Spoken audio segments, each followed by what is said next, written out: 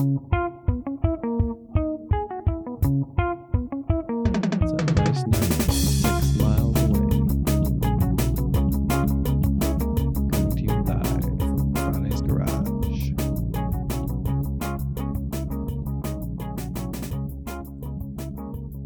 And welcome back, everyone. It is episode 68 of Thirst and Goal. It's our fifth remotely recorded episode. I am here in my garage. I'm Franny. Ben is at the old studio.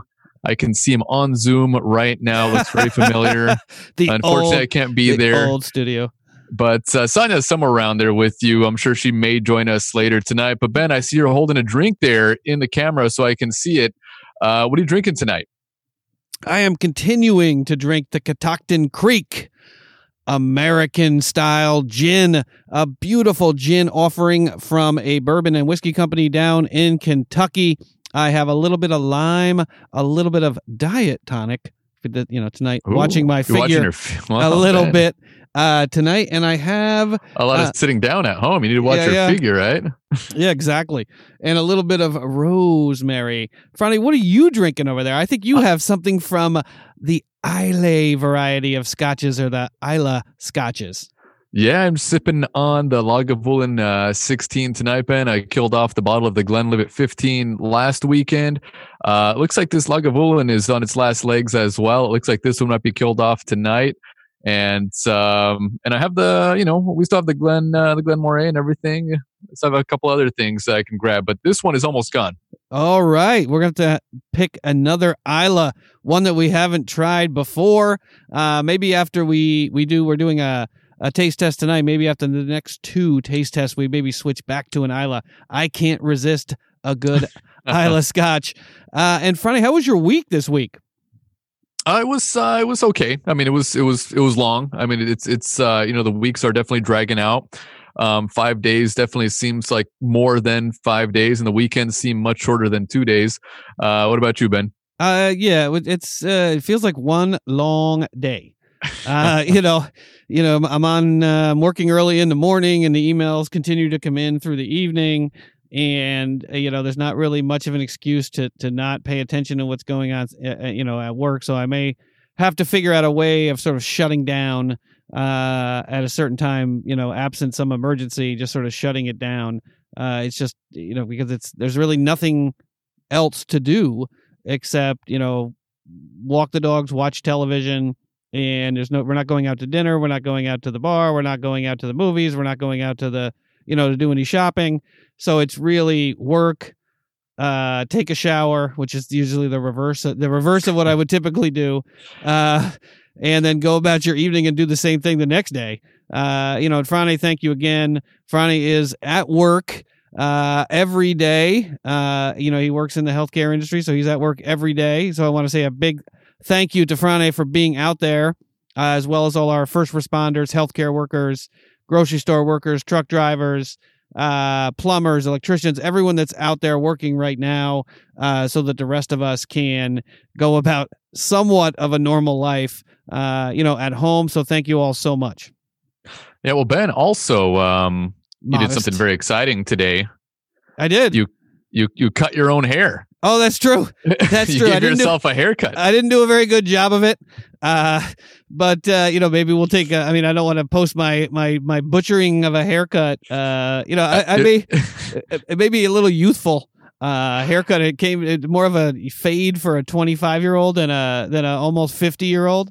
I went a little overzealous on the sides. You can see it over here. It's a little I went a little overzealous there. It's hard to tell. It's hard to tell. I mean, in the initial, you took a picture because you were so proud of yourself, and you said to me, it looked pretty good in the picture. But now looking at you under the lights in our old studio there, that fade, it doesn't look as faded as it did in the picture. Exactly. I mean, it doesn't look too bad. No, it doesn't. It looks better than it was. Yeah. It definitely, but it doesn't look like you're at the barbershop. That's for sure. No, but it's tough. I mean, the first run, you start with your number 4, number 5, and you go down to your 3, your 2, your 1. But I got a little overzealous there, and I used the clipper itself to get the number 1 on the edge there. And I think I went a little Wait, look to your left. Look to your left real quick. Yeah, I mean, it's not bad. It's not bad. I mean, it looks like you got the back. You got the back pretty good too. It's not easy to do the back. The back is pretty difficult by yourself. But I think after 3 or 4 attempts at this, I think you could get it down pretty good. I mean, Franny, you cut your own hair 2 weeks ago. It's been a few weeks, but I mean, I didn't let it get as long as yours. Once it gets too long, then it's more difficult to cut it. Yeah, I tried to cut the top with scissors. Gave up on that almost immediately and just went with a number 6 on top and just sort of went back and forth, back and forth, back and forth, back and forth until I was satisfied that I had cut most of the hair. But it's a little bit of a project. I need a little better hand mirror so I can see the back of my head a little bit better. But yeah, I highly recommend it. Don't be shy. If you don't have to go into the office and your hair's getting a little long, grab yourself a clipper set and give it a shot. This was not bad for a first attempt ever in my entire life trying to cut my own hair. No, it's I'm impressed. It was your first go around, and like you said, I'm sure with more experience, by your third or fourth cut, it'll look just like you were at the barber. Yeah, I mean, and save myself $25 every 3, 4, 2, 3, 4 weeks when it, depending on when I would go. It's another way of saving a little money. So Franny and I have both cut our hair since the beginning of this, shut down. And so we recommend that any listener out there that's afraid of cutting their hair, give it a shot. What do you have to lose? Plenty of videos out there. Your hair's going to grow back. Yeah. And there's plenty of videos that'll give you a step-by-step and, take a shot at it. I even shaved my beard a little bit, because I was starting to look a little Roethlisberger-esque over there. You were. Franny made the point that it doesn't grow in as well as or as nicely as I might like.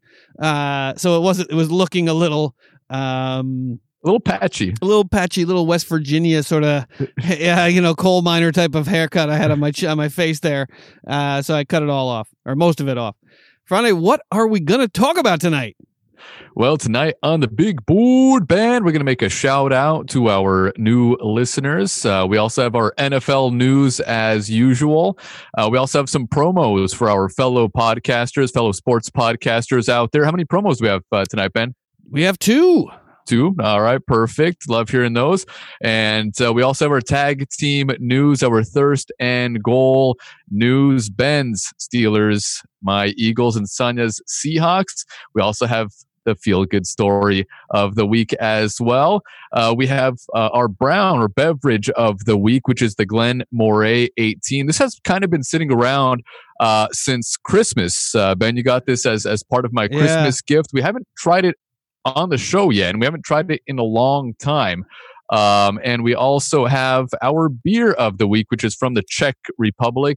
It is the Lev beer. We've tried a few other Czech beers on the show, and this is another one. And it seems like they have some pretty good beers over there, so I'm excited to try this one. And we also have some housekeeping to finish up the show. All right, Franny, what's first up on the big board? First up on the big board, Ben, a shout out to our new listeners. Yes, we are amazed. Thank you all so much to our new listeners, as well as our listeners that have been with us for a long time, especially through this crisis. Our listenership is not down significantly, and that's a testament to all of you, all of our loyal listeners, folks that look forward to listening to the show every week. And since 2018, we've been a show about football, fun, friends, whiskey, and beer reviews.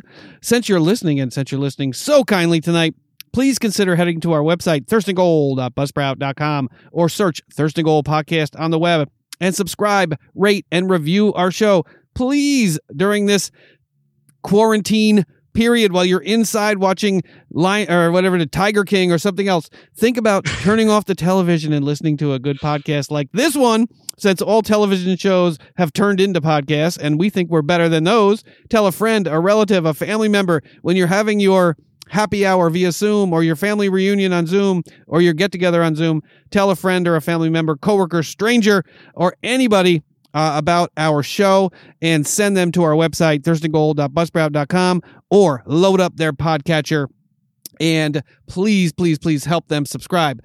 We have some international listeners this week, Franny. Italy, Singapore, another new listener from Mexico, Switzerland, Turkey, New Zealand, Morocco, South Africa, Norway, Sweden, France, Algeria, Russia, and Ireland. And from the beautiful, beautiful United States, where we are all on quarantine. New listener from Lake City, Michigan, St. Charles, Illinois, Pretoria, Maine, Rock Hill, South Carolina, Edmond, Oklahoma, back again. Brighton, New York, Live Oak, California. We have an interesting listener from Mason City, Iowa. Thank you, Mason City. New listener from Flagami, Florida, down in the dirty. Oxon Hill, Maryland. Macon, Georgia, Longview, Texas, Alhambra, Arizona, out in the desert, Westfield, Massachusetts. Thank you so much, Massachusetts, and Pompano Beach, Florida, down in the dirty. Just to name a few, we have several dozen new listeners this week. Just to name, which wanted to give a shout out to a few of those. And thank you all so much for coming back each and every week and listening to our show. And thank you so much to our new listeners. And we will do everything we can to bring you top quality content every single week. Friday, what's next up on the big board? Next up on the big board, Ben, is our NFL news. What do you think about this? Isn't it pretty shocking that during the coronavirus pandemic, even in the typical offseason, but even with what's going on now, that we have a significant amount of NFL news to talk about each and every week? What do you think about how the NFL is, generally weathering this pandemic thus far? It's pretty shocking that we have this amount of news to talk about every week in April with what's going on. Well, I mean, it's the only thing to talk about right now. I mean, the draft is 8 days away, 9 days away or so, not too far away. So that's right around the corner. You have free agency. I mean, everything has come to a halt. This is the only league right now where there's any sort of movement. I mean, obviously, if the virus had started in January or even in December, well, I mean, it did in other parts of the world. But let's say it shut us down around that time. There wouldn't really be anything to talk about probably right now because the NFL would also be at a halt. But it's a good thing it's not. I mean, I'm happy that there is some sports, something to talk about. I mean, I'm in the house just watching classics right now. I'm watching all the hardwood classics on NBA Network, NBA Channel, whatever it's called, and also on NBC Sports. Yeah. They're having the Olympics, like the 2012, 2016, 2008 Beijing. I'm still watching that stuff. I mean, I just need some sports in my life. And so I'm glad that there is something to talk about right now. Yeah, I watched Game 7. I think I watched Game 7 yesterday. Spurs versus Heat. I think it was 2003, give or take. And I forgot how what a great game that was, but I do find myself doing the same thing. They have NBA Classic games, they have NFL Classic games, and you just turn one on and it you forget about what's going on for a few hours at least.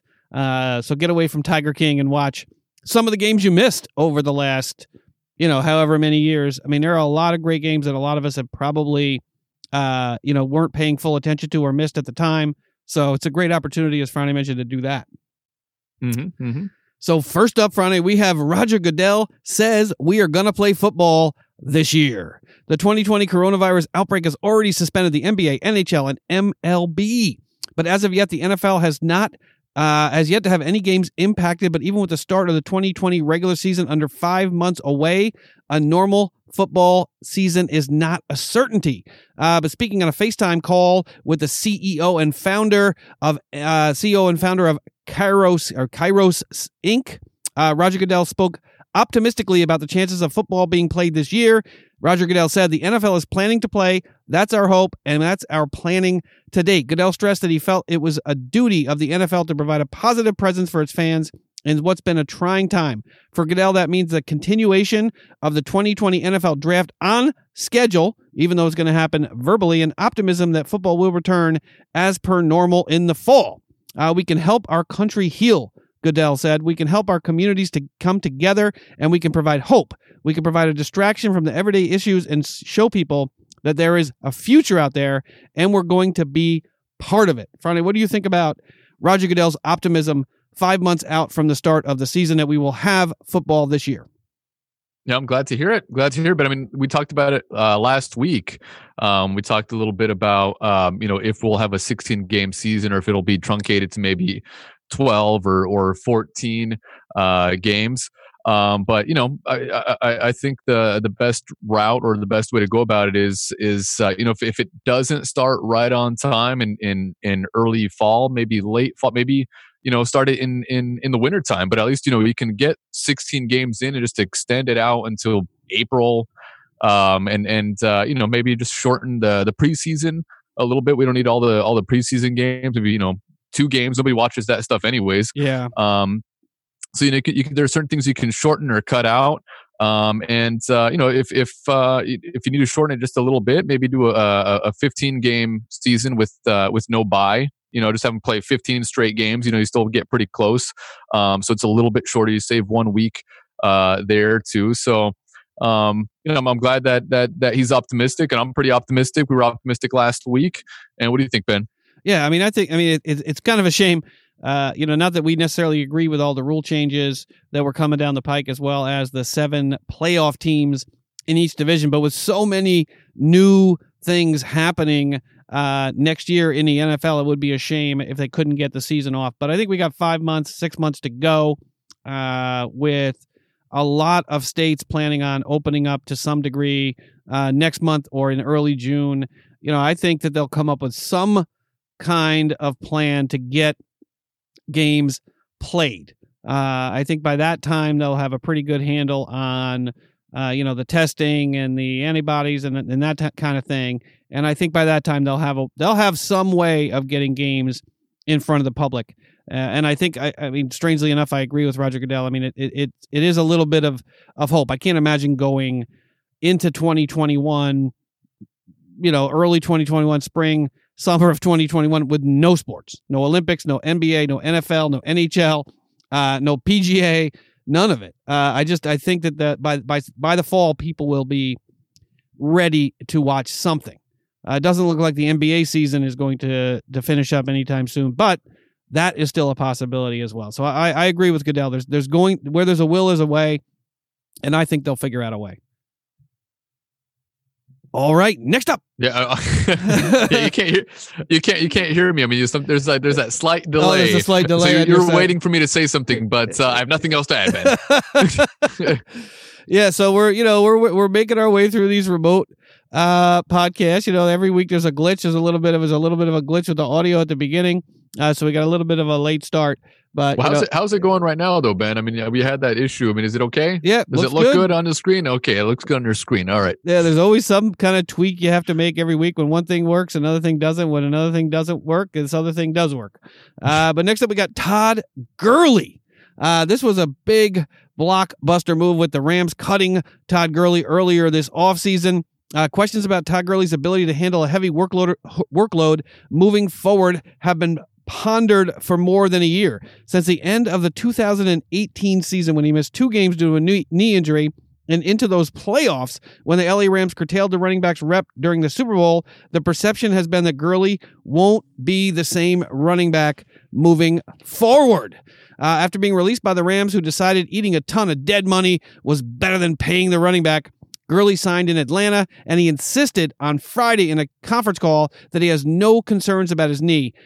Kevin Patra of NFL.com reported. The 25-year-old running back said he's out to prove he's still the same difference maker he was in 2017 when he won the Offensive Player of the Year. Gurley said, "I know I'm still that guy. Been doing this my whole life. It's just football," he added. What do you think about Todd Gurley confident that he may be a beast for the Atlanta Falcons this coming season? Man, I hope so. I like Todd Gurley. I understand, where the Rams are coming from and cutting him because, I'm not sure how serious the injury was. It was never really disclosed. Nobody really knew. They just keep on saying that he has an injury, and he never looked the same. He never really passed the eye test when you're watching him on the field. That when he was when they went to the Super Bowl that year, he looked really good. He looked dominant until they got to the Super Bowl where he couldn't really play. And then after that, he was just never the same guy. Mm-hmm. And you just never saw the return of Todd Gurley the way he played throughout that season. So it's concerning, but I do, hope that he can, return to, at least 90% of what he was. He's a little bit older. I mean, he's not old, actually. He's only 25 years old. Yeah. And a lot of folks are treating him like he's, a grandpa, like he's, Tom Brady's age. But he's only 25, and it's pretty crazy. It seems, just how much he's been talked about these past few years. It seems like he's been in the league for like 10, 15 years. Yeah, I mean, right? And it's kind of a shame to watch the whole thing unfold, because there's the folks that, on the I told you so boat, that said, when he came out of college that he was going to be a problem, and those types of injuries, those types of arthritic type of injuries could be problematic and may rear their head down the road. And it's great to be right about something, that terrible. Why would you want to be right about something like that? So I can see why Gurley has a chip on his shoulder, and he could, he looked pretty good there at the end of the season this past season. When they did use him in a heavy workload. I mean, there were a couple games where he got a significant amount of carries, and he looked good. So, I mean, it could be bad news for the rest of that division this year if he's got a giant chip on his shoulder, because the Falcons don't have much to lose here. The Rams ate a lot of that money, and they don't have Gurley under a long-term contract, so he could really get a heavy workload down in Atlanta and help that team, in what is a pretty tough division. Mm-hmm. All right, Franny, next up, this is an interesting story. One of the last folks to get a big contract this offseason, Christian McCaffrey, one of the most versatile and finest offensive players in the NFL, is being locked up by the Panthers as they send Cam Newton packing. The Panthers are signing running back Christian McCaffrey to a 4-year, $64 million extension, making him the highest paid running back in the league. Frane, what say you about the dominant factor that is Christian McCaffrey getting a huge deal? I mean, he deserves it.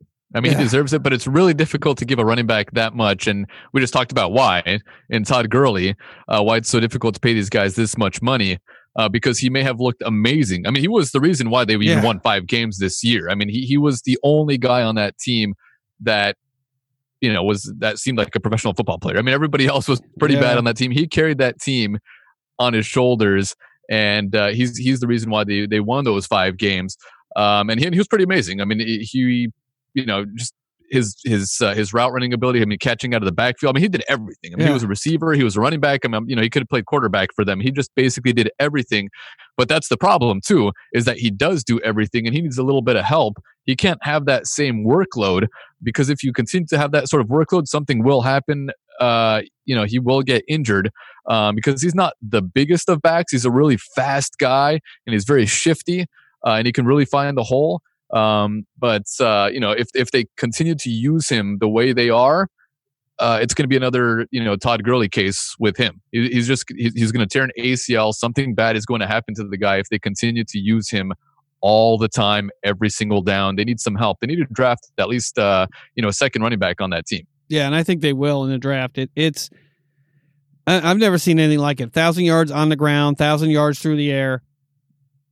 I mean, what a beast this year. I mean, he was unstoppable, at the goal line, from whatever position on the field you were in, he could get it done. And he's an amazing, amazing running back who hasn't shown yet any signs of significant injury, but that kind of workload, is scary for any running back. But if there's a guy out there playing in the league right now that I would give that kind of money to, it would be Christian McCaffrey. I mean, he did it. He's done it, 2-3 years in a row now. Yeah, I haven't seen a running back carry a team the way he carried a team in a long time. And the defense knows it's coming. Yeah, exactly. I mean, they had no quarterback. I mean, they had what's-his-face for 5 games who looked really good there. But, after that, he was pretty terrible. I can't remember his name. Kyle Allen? Kyle Allen? Yeah. Something Allen. Yeah, another Allen in the league. Yeah, another Allen. But yeah, I mean, he had a few good games, but it was because of Christian McCaffrey. And then teams could have stacked the box, but man, I mean, he was just amazing this year, and I had a chance to get him in the fantasy draft. Yes. But I took Alvin Kamara. But but not a terrible choice. not a terrible choice. I mean, Kamara had a good season the year before, but this year Christian McCaffrey was just outstanding. He was amazing. But $64 million is still a lot of money if they continue to use him the way they are. Yeah, and I think they're probably going to have to with Teddy Bridgewater back there. I mean, I think those two will make a pretty good combination because Bridgewater can move really, really well, laterally in the pocket. So, I mean, it's going to be an interesting, more dynamic team, I think, with Bridgewater and McCaffrey than it was this year with Allen and McCaffrey. And they'll get a little bit better, but that's a tough division, and I think you got to lock them up if you want to keep them and you want to be competitive in that division. Mm-hmm, mm-hmm. I agree with you, Ben. All right, next up, I hope you have your shot glass ready. I'm gonna have to slow down with these shots. I'm starting to run out of the Jim Beam Fire right here. Well, I have to order some more of this stuff. Have to get a delivery this week. Quarterback Dak Prescott of your Dallas Cowboys is still waiting on his long-term deal with the Cowboys. And he won't participate in the team's upcoming virtual voluntary off-season program because he's having a birthday party for somebody's dog at his house, according to Pro Football Talk's Mike Florio. NFL teams are starting a virtual voluntary off-season program next week since they cannot currently meet in person due to the coronavirus pandemic. The NFL announced the program Monday, which will allow teams to provide instruction and workouts for players over Skype, Zoom, or whatever from April 20th to May 15th. Last month, Dallas placed the franchise tag on quarterback Dak Prescott, who has yet to sign that tag, preventing him from signing with another team. The reports are that the Cowboys opened up their usual offseason program last week. Prescott wouldn't have joined anyway, but he's saying he will not engage in any Cowboys activities or any NFL activities until he gets a long-term deal, and he's not going to sign that franchise tag. Franny, what say you about the perennial 8-8, 7-9 quarterback who thinks he's worth $34 fucking million? He's had one good season. It's fucking 8-8 and 8-8, and even 8-8 and one win in the playoffs. 8-8 in the shittiest division in football. 8-8. Hey! Don't be too harsh on the NFC East now. Well, actually, it was a pretty shit division this year. The AFC North was just as bad, but with one good team. But at least they had a one good team. Yeah, I mean, I'm not shocked by it. He said he was going to do it even before, the whole coronavirus and the whole sort of shutdown of all the leagues. So he did say he was going to do it. He wasn't going to sign the tag and he was going to hold out. But I wonder what's going to happen if, we get to week 1 of the season. What is he going to do then? I mean, is he gonna be out there on the field if it gets that far? Are the Cowboys going to call his bluff? I'm not sure exactly what's going to happen once the season does begin, because it will start eventually. So are the Cowboys going to hold out just as long as him and play chicken and see who veers out of the way first?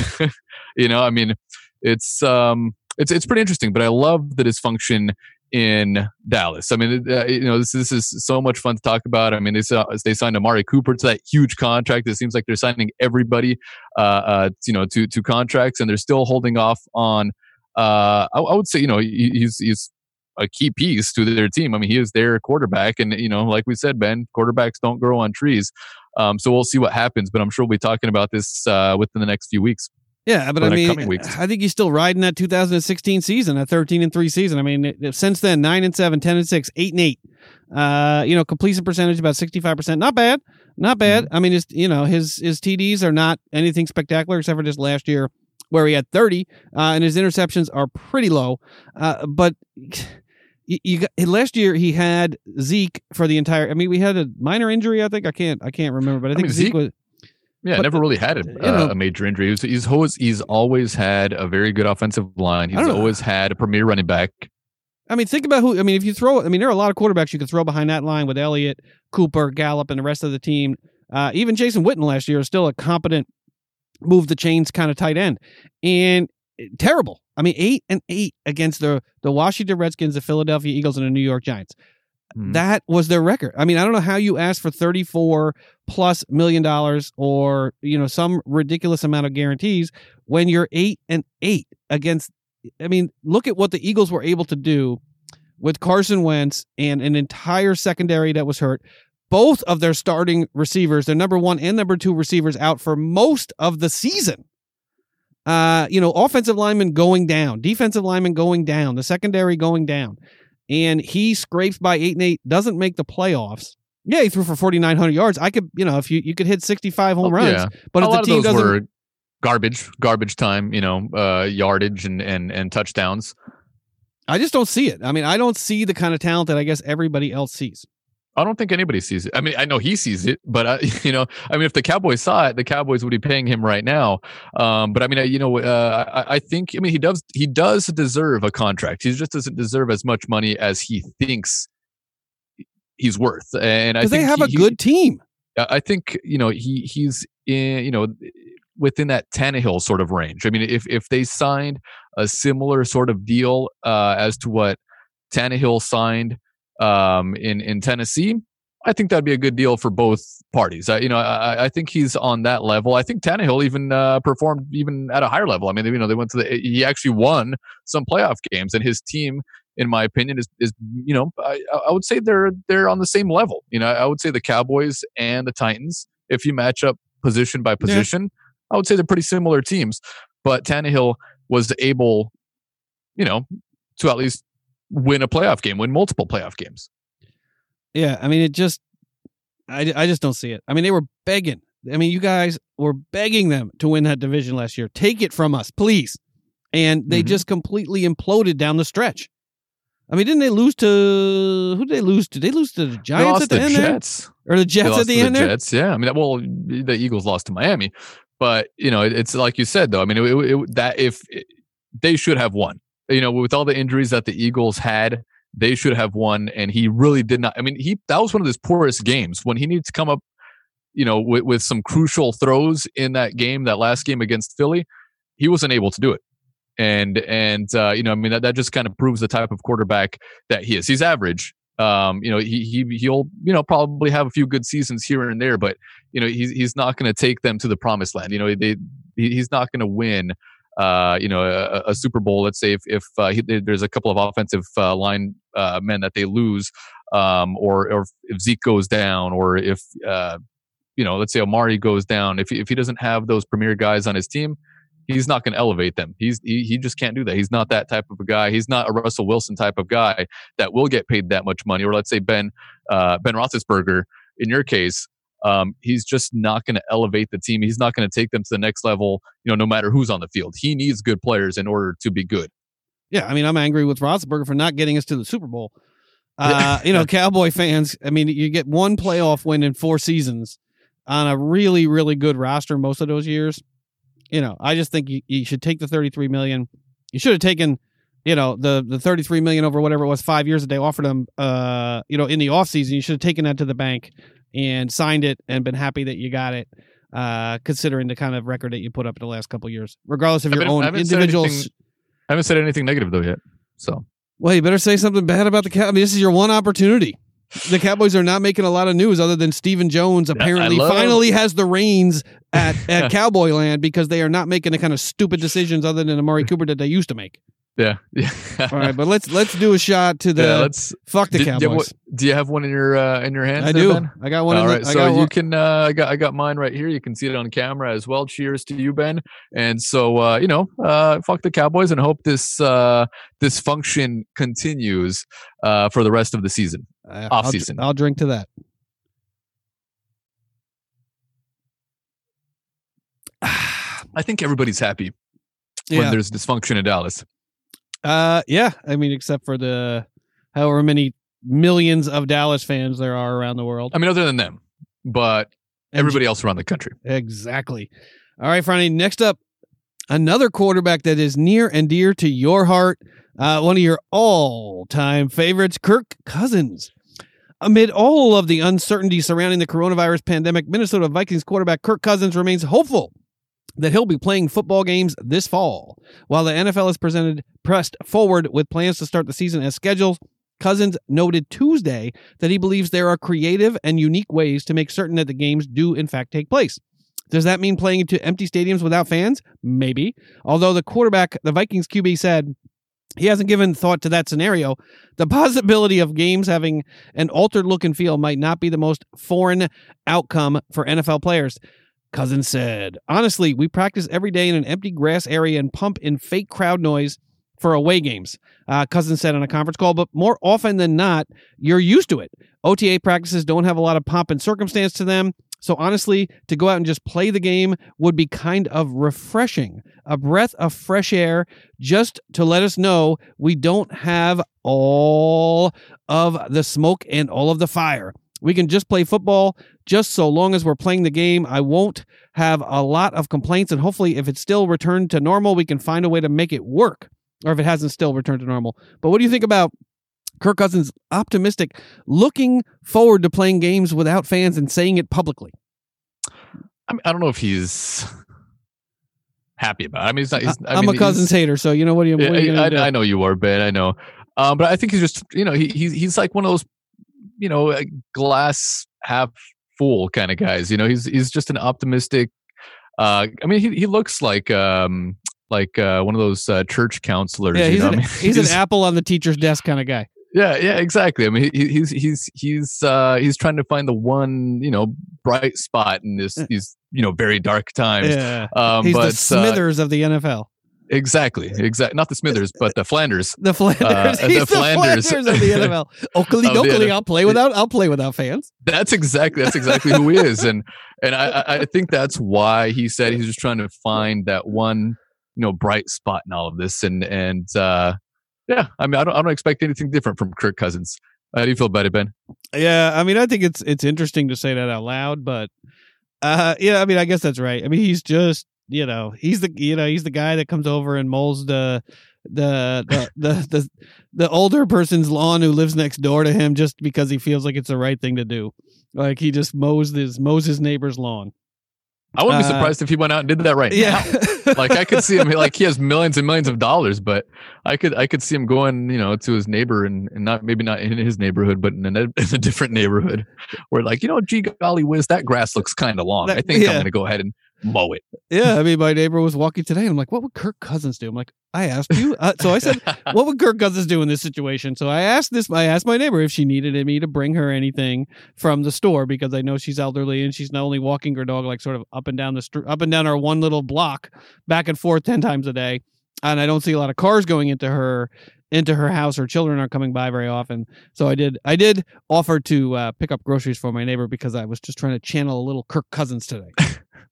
I mean, maybe we should start asking ourselves, not WWJD, but WWKD. What would Kirk do? Not what would Jesus do? What would Kirk do? Yeah, I think it might be a little more reasonable in terms of, how far you put yourself out there. But yeah, I agree. I mean, I just think it will be. I mean, I know they're talking about it. And it's probably later on the agenda, but yeah, I think he's just trying to keep a positive attitude and try to find the bright spot in all of this. But playing games without fans, I mean, that is. And we've seen it done before. I mean, we've seen it in soccer, and in soccer, it does happen because of racist chants. That's true. Sexist, racist, yeah. Yeah, and then so they'll have that team play their home game in front of an empty stadium. So we've witnessed it before. And it's definitely it's different. The environment is different. Just watching it on TV is different. But the plays that happen on the field still get you excited. But it's just not the same. Yeah, I mean, I prefer more of a late '80s Guns N' Roses concert kind of atmosphere at an NFL game.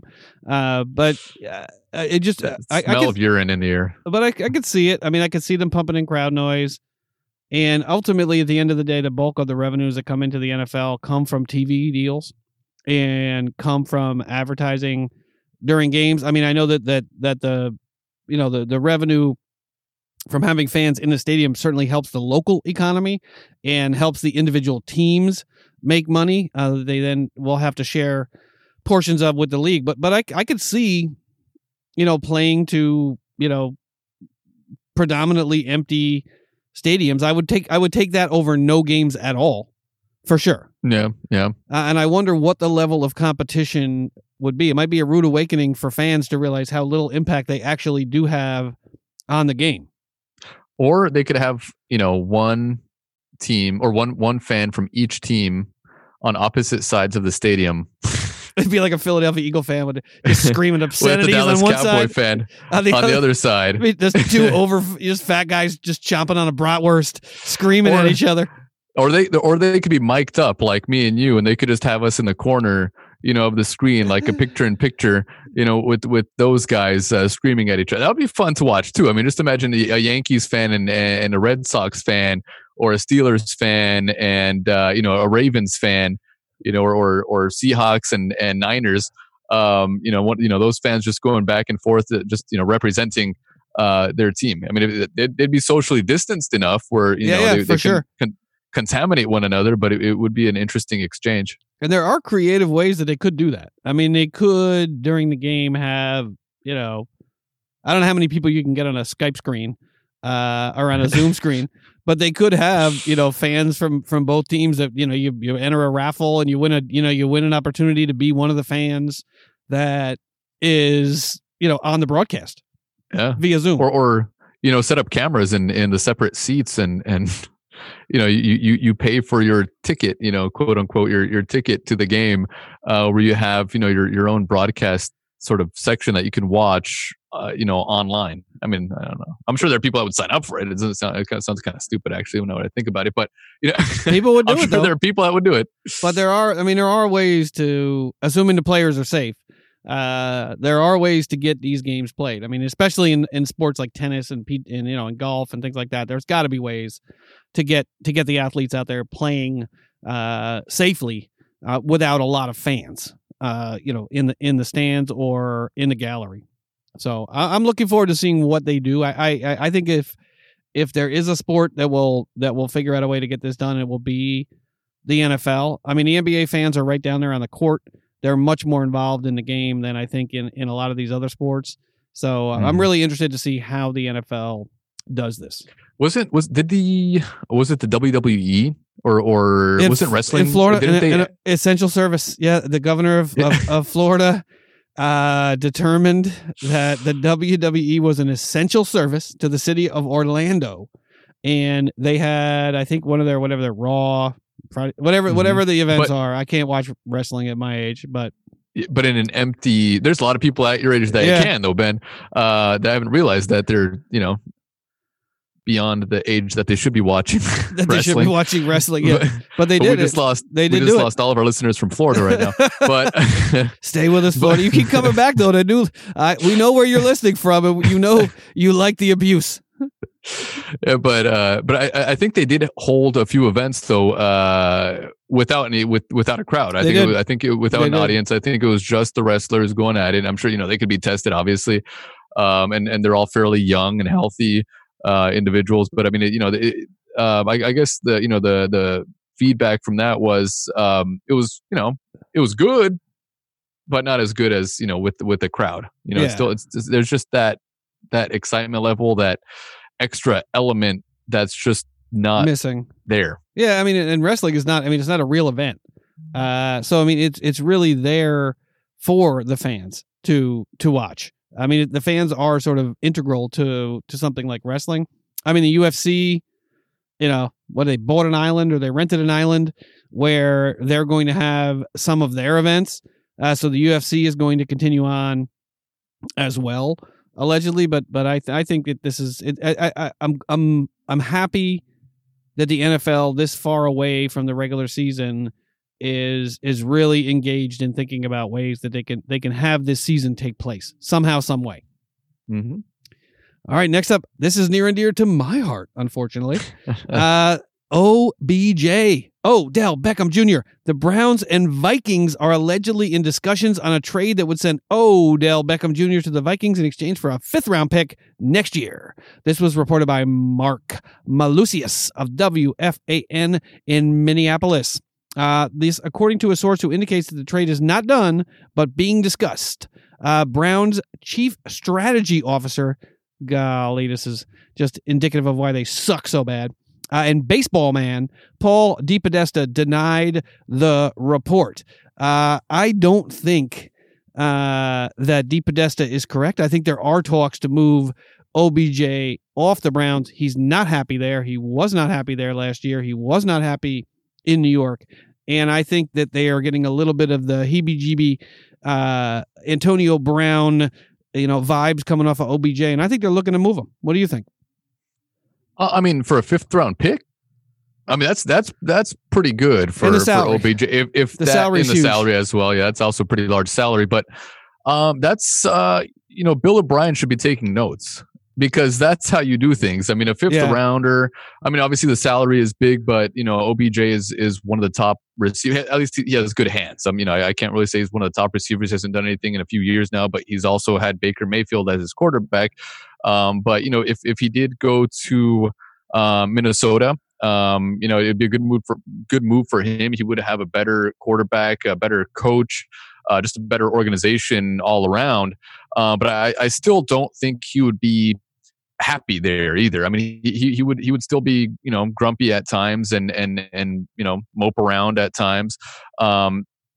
Similar to the way Diggs was, and I think Minnesota did try to get Diggs the ball as much as they could, but I think OBJ would still his tenure in Minnesota, if he does go there, would still be similar to what Diggs's was, and I'm sure within a few years he'd be looking to get out of Minnesota too. Yeah, I think that's why they're looking to move him. I think they want to have a little bit of a fresh start there, and move on from OBJ and get more of a core group of people there that aren't wearing whatever it was $600,000 watches to games. So sorry, Paul DePodesta, we don't believe you. I don't believe you. I think they're looking to move on from OBJ and get a little bit more of an AFC North vibe there and a little bit less of a NFC West vibe. Mm-hmm. Last up in the NFL news this week, the Cleveland Browns were finishing up strong with the Cleveland Browns. The Cleveland Browns, they released their new uniforms this week. Frane, did you see them? I mean, they look pretty much the same. I like them. I like them. I mean, there's really not a big difference between the old ones and the new ones, because they changed them like 2 years ago. Oh, but they had those idiotic every other year. They changed that. I mean, the Falcons also, they changed theirs. Theirs looks pretty cool as well. The Bucks, changed their uniform again. They did it just recently. But they look good, but they're still the Browns. I mean, they should. There's other things they should change in their organization, not the uniforms. Well, I always like it when teams don't. I mean, those uniforms they had. I mean, I know Sonia likes them. Our third co-host that is rarely on the podcast anymore. What those uniforms where it said Browns down the leg of the uniform. I mean, they look, as far, I mean, to me anyway, my personal opinion, they look pretty silly. But I love But I love when teams take an homage to the past and go more traditional. And these uniforms, with the shoulder, with the brown and orange on the shoulder on most of these uniforms, except for the Color Rush jersey, I think they look really good. I mean, it's just sort of an homage to the past, and I like the fact that they didn't try to make it something, ridiculously modern as a way, as Franny said, fixing a problem that doesn't exist instead of fixing the problem that does exist. Yeah. Who do you think has the coolest jersey though, Ben? Ooh, didn't we? This was one of our top fives. We'll have to get back to our top fives pretty soon. Yeah, I know. Yeah, there'll be less and less NFL news to talk about. Obviously, the Steelers are my, I think have the best all around uniform. Surprise. I thought the Jets were up there until they changed to this ridiculous uniform last year. I like their new one. I don't mind their new, shinier sort of helmets. I don't mind it. I mean, I think the green is getting a little too close to the Eagles green, right now. I like the Packers. I like the Niners, like the Seahawks. I like those old, those old school types of uniforms. I love the Giants uniforms. The Bucks also try to return to, sort of a classic or more of a classic look, or early, 2000s sort of look. So, sort of paying homage to, when they actually won a Super Bowl. Yeah, exactly. And I miss the Buccaneer with the sword in his teeth. Yeah, I didn't mind that. I didn't mind that uniform. Yeah. I mean, there's some good uniforms out there. I mean, there's some pretty terrible uniforms out there too. But I like the more traditional, I like the Vikings uniforms. Actually, I like every uniform, I think, in the NFC North. I don't think there's a bad uniform in that division. But I'm happy the Browns didn't, have, come up with some ridiculous uniform. Friday, what is next on the big board? Next up on the big board, Ben, it's promo time. It's promo time for some of our fellow podcasters out there. All right, folks, hold tight and we'll be right back with a little bit of an homage to some of our favorite podcasts out there. Hold tight.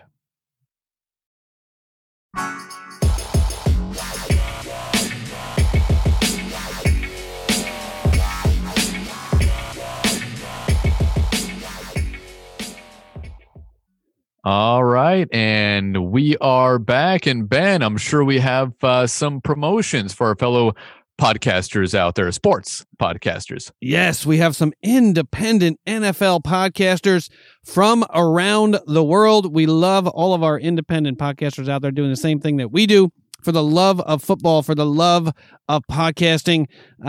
All of these podcasts are awesome. So we'll be right back with a couple of promos for our fellow podcasters. Hold tight. Hello, NFL fans. Welcome to the Third Down Squad podcast, your international news podcast for the National Football League. We satisfy your need for NFL news all year round with our weekly news coverage, as well as predictions, draft analysis, gambling, and lots of other content, sharing our laughs and thoughts with you. Come join the squad by listening on Spotify, CastBox FM, or Google Podcast. And if the sound of our voices does not satisfy you enough already, head over to YouTube and watch the whole show as a video version. To get even more exclusive content, make sure to follow us on Twitter at T3DS_NFL. So let's get you ready for a new set of downs on Sunday. All right, folks. That is the Third Down Squad podcast hosted by Derek, Josh, and Tobias. This is an awesome show. All things NFL. They do a live YouTube show. Look for a link in the show notes. And you can also get them on Twitter at T3DS_NFL. We'll be right back with one more promo. Hey guys, Tim here from the Across the Pond at the Full 10 Yards. Newsflash, we love the game just as much as you guys do. We cover everything from NFL, XFL, college, fantasy football, and everything in between as well, both on podcasts and written content over at full10yards.com. Come check us out, we won't let you down. At Full 10 Yards on Twitter. But just remember, make sure you bring an opinion. All right, that is the Full 10 Yards podcast. This is an awesome podcast from across the pond from the UK, where there are more NFL fans than you can shake a stick at. They give you everything American football, NFL, college, Britball, fantasy football, and all your sports betting. They have a great website, a ton of articles, and a ton of shows for you to listen to. You can find them at full10yards.com, and you can get them on Twitter at full10 yards. Look for links to both of those in the show notes. Frane, what is next up on the big board? Next up on the big board, Ben, is our tag team news, our Thirst and Goal news. Ben, your Steelers, my Eagles, Sonya's Seahawks. Yeah, I mean, those folks that are listening to the show for the first time should know Frane is a huge Eagles fan. I am a huge Steelers fan, and Sonya is a huge Seahawks fan, and we don't hide it. We don't pretend to be impartial when it comes to talking about our teams. And first up, we have the Eagles. If the Eagles' history under Howie Roseman is any guide, they are more likely to make a trade in the first round of the draft next week than not. And it's more likely that the Eagles would move up from their current pick at number 21 as opposed to moving back. This is a draft rich in wide receivers, and the Eagles desperately need a cornerstone at that position. Most draft analysts have Oklahoma's CeeDee Lamb and Alabama's Jerry Jeudy and Henry Ruggs as the top three receivers, with LSU's Justin Jefferson not far behind. What do you think about the Eagles trading away some picks, including that pick at number 21, to move up and grab one of these marquee wide receivers, Frane? After what happened last year with everyone, Deshaun Jackson, Alshon Jeffrey, and everybody else. Yeah, I know everybody pretty much went down with some sort of injury. But I wouldn't be surprised if they moved up, but I also wouldn't be shocked if they moved down. too. I mean, it really just depends on how the draft goes and where certain wide receivers fall. If let's say their top prospects are not there, even if they did move up, I wouldn't want them to give up extra draft picks just to try to move up, higher in the draft, to get one of these guys. And if that's the case, why not get some draft picks in return? Maybe get an extra wide receiver and see what they get out of them. Yeah, I mean, the Eagles don't have a deep history of drafting wide receivers, right? Drafting marquee wide receivers. Yeah, I mean, they drafted Aguilar, and we saw how well that went. So, trading away that pick at 21 and some other picks to move up doesn't necessarily guarantee success. Yeah, especially for a wide receiver. I mean, the Steelers just hang. I mean, it's 3 hours down the road in Pittsburgh. I mean, they'll tell you how to get receivers. You just got to drive down and have a conversation. Yeah, well, I mean, you should have a conversation with the Eagles about getting a running back. Oh no, we exchange ideas. Yeah, running back that stays healthy. We do have Connor, James Conner, but he can't seem to get through 5 games at a clip. Didn't do a very good job with Le'Veon Bell, that's for sure, in terms of his personality. So touche, fair enough. But yeah, I wouldn't trade that 21 to move up and get a receiver in the first round. Yeah. I mean, because with receivers, you just never know what you're going to get. It's one of those positions that I'm not going to say is interchangeable, but there are definitely a lot of guys out there that can play that division. It really depends on the quarterback a lot of time or the system that they're running. So I definitely wouldn't give up 3rd, 4th, 5th round picks for a deep wide receiver class, because I'm sure they can find some value at 21. I'm sure they can even find value in the 2nd round. Yeah, I mean, and if Carson Wentz proved anything last year, it's that he can make just about any receiver look good. He made a lot of guys, practice squad players as well as journeyman players, look pretty good last year down the stretch with all the injuries that they had on that roster. I mean, he made Greg Ward into, a guy that people picked up on their fantasy team. Mm-hmm. And he was on the practice squad. So I agree with Franny there. Don't trade that number 21 pick and some deeper picks just to move up to get a receiver. If you're going to trade up, do it to get a defensive lineman or an offensive tackle. Do that. But don't trade up for some wide receiver. Next up, the Pittsburgh Steelers. This is really not much of a story, but it was pretty sad for me to hear. The Colts are signing former Steelers fullback Roosevelt Nix. This is just a sad one. He was a collegiate defensive end who spent a season in the Arena Football League before earning a permanent spot in Pittsburgh. He played, he was 5'11", 248 pounds, played 575 offensive snaps for the Steelers. But he was a fan favorite. He was a great teammate to have. He was always there when people needed him. Rosie Nix was not a player that you wanted to take up a spot on your 53-man roster, but it's sad to see him go because he was a fan favorite and he was a favorite in the locker room. So I don't know if you have any thoughts on the Colts grabbing, a pretty decent fullback who can do anything and everything you ask them to do, just not at a high level. Yeah, I mean, it's not a position that is very highly regarded in the NFL right now. The fullback position. How many teams have a fullback now? I think the Colts have the only one now. Yeah, I mean, the you're in good hands with Allstott days are gone. Yeah. Those days are gone. Hopefully the Seahawks will have a running back by the name of Marshawn Lynch this year, a fullback. Yeah. He was obviously a running back, but can run with the style of a fullback. But you definitely don't see fullbacks in this league, that short yardage sort of guy that can push the pile. You just don't see that. Yeah, and it's too bad because obviously we all know that's the kind of football that I like, but this has passed me by, so I have to live in the time that I am living in. Next up, the Steelers added another. This is 4, I believe, XFL player to their offseason roster with the signing of receiver Saeed Blacknell, a wide receiver who played for the sorry L.A. Wildcats. They weren't that sorry. They were pretty bad.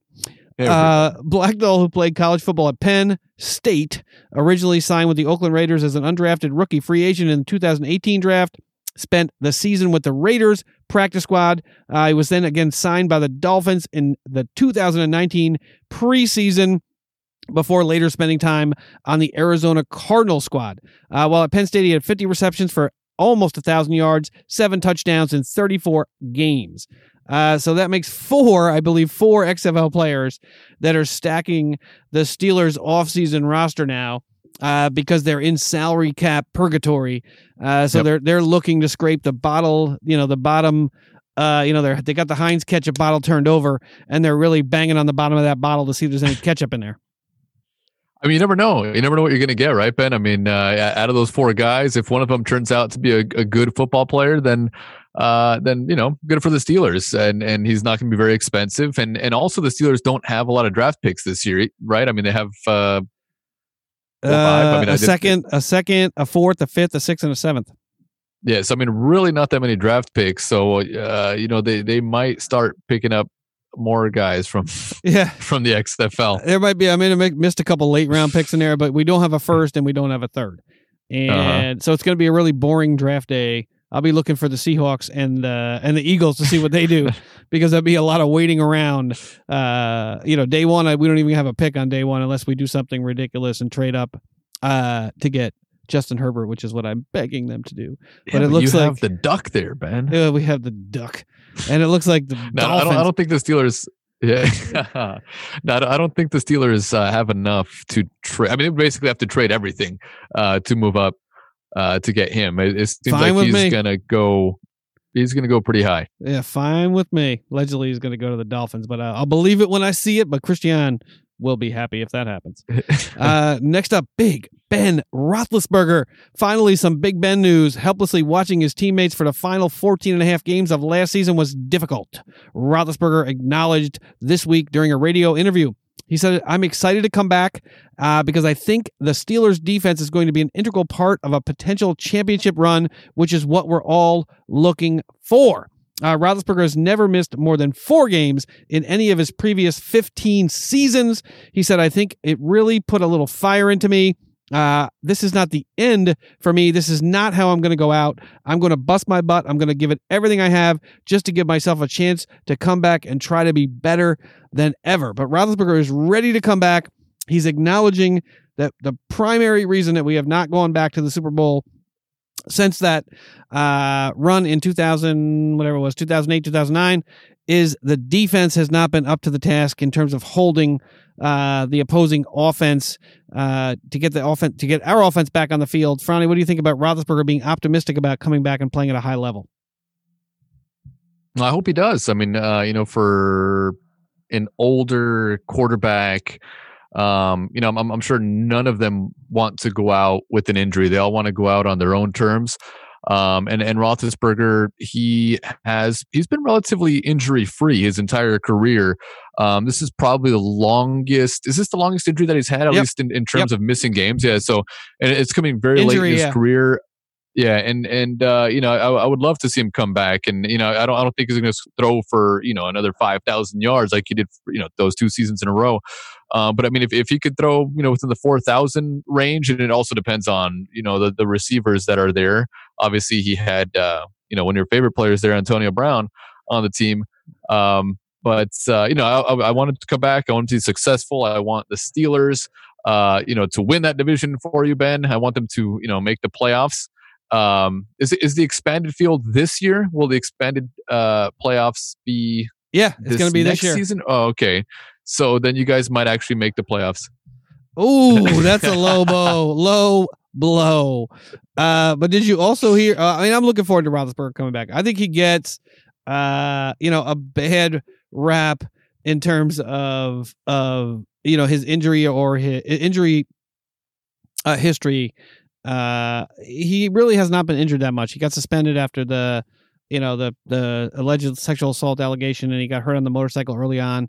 But he's been pretty healthy thus far.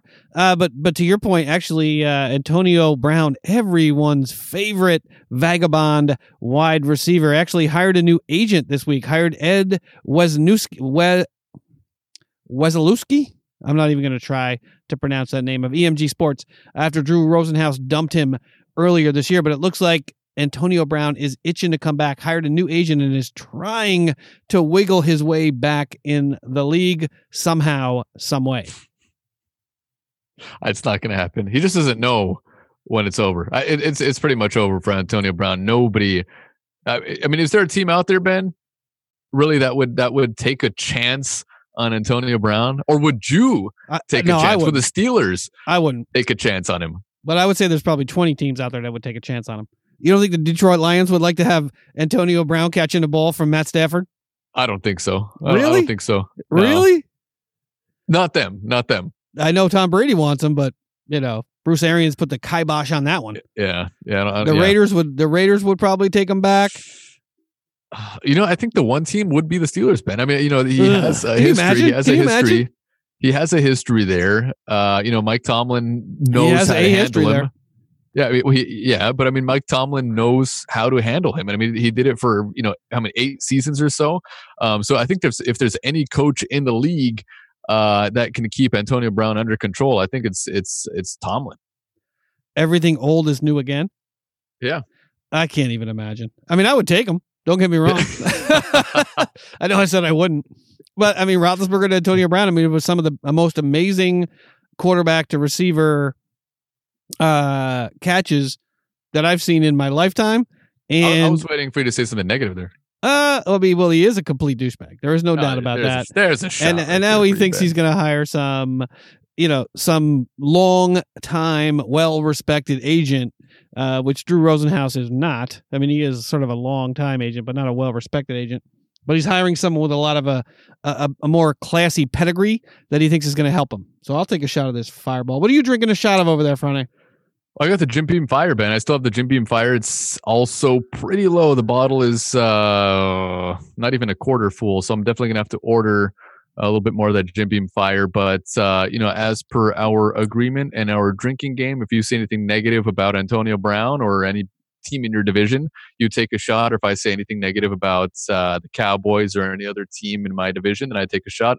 And if Sonia says anything negative about any of the teams in the NFC West, obviously not the Seahawks, then she takes a shot. But Ben, cheers to you. Let's do it. Antonio Brown is a douchebag that you wouldn't mind having on your team. Just win, baby. It's always a good excuse to and if I drink enough, I'm going to go on after the podcast and figure out what the longest XLR cable is that I can get, and I'll put you out in the garage next week. I wonder if I can get a 75-foot cable that'll run all the way out my backyard, all the way into the garage. I think, the sound quality, Ben. I mean, this mic that you got for me, because you're always, working, with the editing and the quality of the sound. It sounds better. I mean, I listened to, parts of the podcast last week, and it sounded much better than it did, the previous 3 weeks. Oh yeah. I mean, we'll continue to work and get better. It gets a little frustrating on our side for folks out there that do podcasts, like we were all ready to go this week and then we had another glitch, that we didn't have the last 3 weeks, even though we haven't changed a single setting. But we had a weird glitch this week, but we figured out a way around it. And I think that's what podcasting is essentially, is figuring your way around glitches. But eventually we'll be back together. I mean, this is sort of becoming far too, routine, having this remote podcast, and we'll do what we can to get in the same room. We're hoping, whenever they let us get into the same room, or whenever we know it's safe to get in the same room. But I think we're doing a pretty good job, all things considered. We have a better sound quality, I think, than Seth Meyers. Then Late Night with Seth Meyers, I think we're a little bit better than that, which isn't saying too much. They're not highly funded though. Seth Meyers, he's on the back end of the late night shows, so they just throw him the scraps. He's only got $100 million budget instead of a 200 or 300 like Jimmy Fallon. But I think we're doing pretty well. All things considered. Yeah, I may never want to do a podcast with you ever again, Ben. Oh, sitting in the same room. You're breaking my heart now. We're getting so good at it. We're getting so good at this. I got the fire burning over here. It just I don't know what we'll do when we're finally in the same location. I'm really looking forward to it. We saw each other at a safe distance today, exchanging booze in our mason jars so that we could do our bourbon tasting or scotch tasting tonight. Yeah, it's funny because I pour, like Ben steps away, and then like I step close to the mason jars, kind of pour it in while Ben's about 6 to 7 feet away, and then close up the jars, and then Ben sanitizes them, and no, he doesn't really sanitize them, but I think they're sanitized just the way they are. We wash our hands in advance. But it's pretty weird, and at least we're getting better at doing these types of podcasts. The first couple of weeks, with the mics that I was using, it was just a little awkward. But having this mic though that you got me, Ben, it's definitely, it sounds better and it feels more natural too. Yeah. So we'll do our best, folks, but we'll be in the same location. Eventually, I hope sooner rather than later. But last up, we have a little bit of sad news for the Seattle Seahawks. I know Sonia was sad to hear this earlier this week, but former Seahawks quarterback Tavares Jackson died in a car accident on Sunday night in Alabama. He was 36 years old and was the quarterback coach for Tennessee State.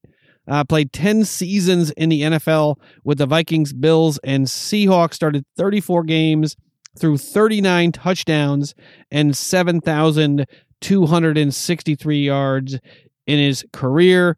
Second round pick in 2006 out of Alabama State. Sad news to hear. Yeah. A car accident caused the death of Tavares Jackson earlier this week. So that was some sad news. He was coaching in his home state and apparently doing a really good job of it, doing something that he really enjoyed doing. I don't want to ask you what you think about that. We all know it's very sad. No, yeah, but of course, Tavares Jackson, he came from a small school. Alabama State's not a very big school, and he sort of made a career for himself, and obviously played to the best of his abilities. And I was surprised to hear that he was 36 years old. I thought he was actually a little bit older than that. I thought he was somewhere in his 40s. Because it seems like he's been out of the league for a little while. But obviously, I do remember watching him play, and he sort of created a little niche for himself, and he was a running type style quarterback. But it was definitely sad to hear that, Ben. Yes, for sure. All right, Friday, what's next up on the big board? Next up on the big board, Ben, we have your favorite segment, your feel-good story. All right, we have a feel-good story, a New England-centered feel-good story. So we'll be right back, folks. Hold tight.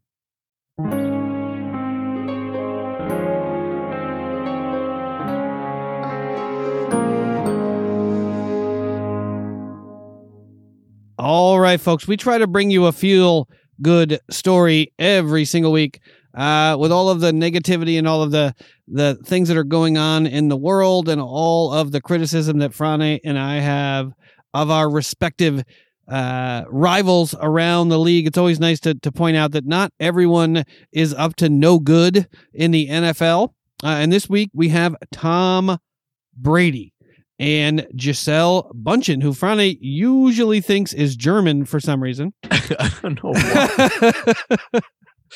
He always does a German accent for Gisele. They donated 750,000 meals to the Tampa Bay Food Bank. The Brady Bunch has already moved down to Florida to the dirty. Clever. Yeah.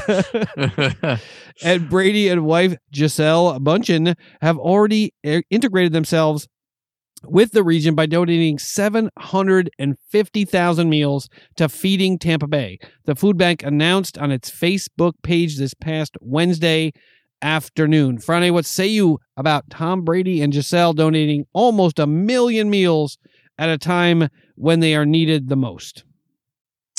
Pretty impressive. I mean, that's a good way to move into your new town. by donating 700 and was it 50,000? 750,000 meals. That's pretty impressive. I mean, he's obviously not lacking for cash, but it's a good move by Tom Brady and his German wife, Giselle. I don't know why. I mean, Brazil, Germany. It's very similar. Very similar. It sounds Bunchen. It just sounds German. I don't know. Yeah, she's going to be at Oktoberfest this year. I'm sure I wouldn't be shocked. She's going to be the honorary host for Oktoberfest in Brazil this year.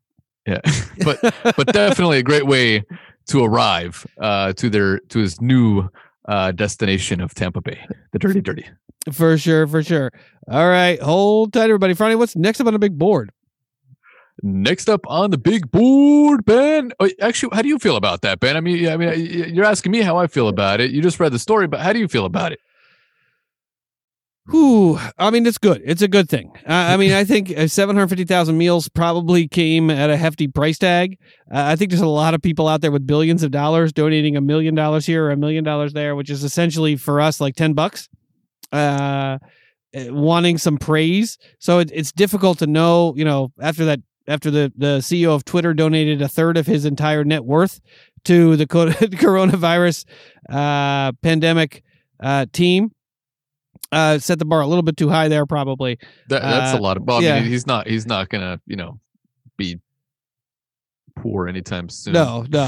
But it's. I mean, I think that Tom Brady is trying to ingratiate himself to the Tampa Bay community, and I think, and if that's what it takes to donate over $1 million to help feed people in these times, especially down in Tampa, in that area in Florida where there's probably not a lot of support. I mean, we're lucky we live in California, where if you're looking for unemployment benefits, you're likely to get them in a timely fashion. That's not happening in a lot of states, and Florida is one of those states where people are having to wait a little bit longer than they anticipated for these benefits. So people are probably really in need in that area. So I appreciate what he's doing. I find myself disliking Tom Brady more and more as the days pass, as he gets further and further away from the Boston area. And I'm looking forward more and more to seeing how he plays on that team. But I think it's a really good thing. Giselle makes actually more money than he does. And I think it's a I don't know if that's true. I don't know if that's true anymore. It used to be. It used to be. Yeah. I mean, because she's getting a little bit older now too. Yeah, supermodels don't make a lot of money in their 30s. I think is she in her 40s now? I think she's probably in her 40s. Yeah, I'm guessing she's probably somewhere in her 40s. So as their age goes up, their salary goes down usually. And I'm sure she still makes a good chunk of change. And my brother lived down there for a while. I mean, I like the Tampa Bay area. I mean, the Clearwater St. Pete area. It's not. I mean, it's pretty nice. I mean, it's not. But I can tell you don't like the Boston area, though, Ben. I do not like the Boston area. I do not like the Boston area. Growing up in New York, it has something to do with the Red Sox, the Patriots. But growing up in New York as a Yankee fan, it's just not possible to root for any team from the Boston area. It's just ingrained in our soul.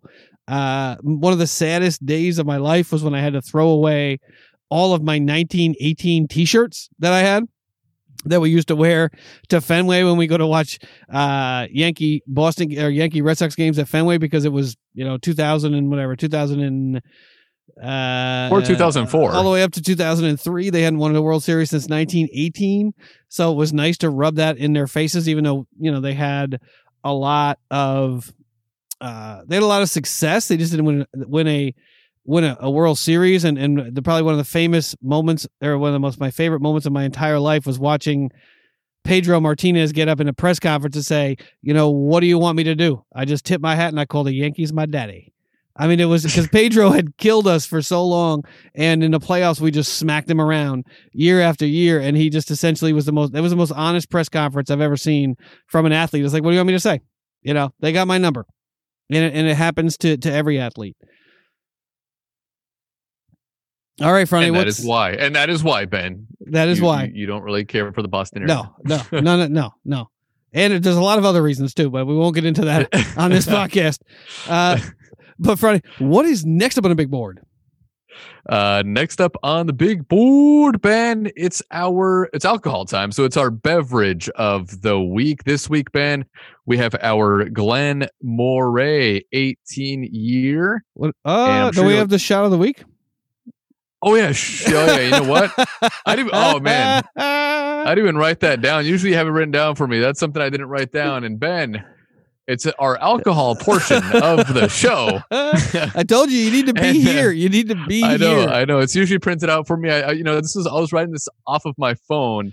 On the agenda that you gave me. So, you did your job, man. I didn't do my job.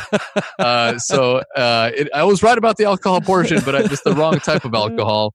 And so we have our shot of the week, Ben. Do you want to tell us when it went into that shot, or do you want to grab it from the fridge first? In fairness, and I'll play Frane's shot song very, very soon. But in fairness, Frane came up with the shot. I just had to... I was the hourly employee that had to make the shot, but Frane came up with the idea for the shot. So why don't you tell us what's in the shot, Frane? Well, it's made with different ingredients. So initially it was supposed to be grenadine. Layered on top of that was the apple or melon pucker. And then on top of that was the Jägermeister. So it had this really cool looking red, green, sort of black look to it. We got the idea, or I got the idea off of Tipsy Bartender, which is a great website to go to for any cocktails or shots. But Ben, you actually changed up the ingredients just a little bit, or the recipe just a little bit, and you added. I'm trying to pull up the picture right here. The Italian syrup, I think. It's the Italian syrup, which is pretty interesting. I wonder how thick that is. It is blood orange syrup, topped with melon liqueur, and then on top of that it is the Jägermeister. So I'm sure it's gonna be really sweet, semi-sour, and very thick. Yeah, probably. If Frane tells me we do have grenadine in the house somewhere. I couldn't find it. But he knows more about what I have in my alcohol cabinet than I do, because he's usually in charge of buying all of these things. I just could not find the grenadine, so I was searching for something red, and I found the blood orange syrup.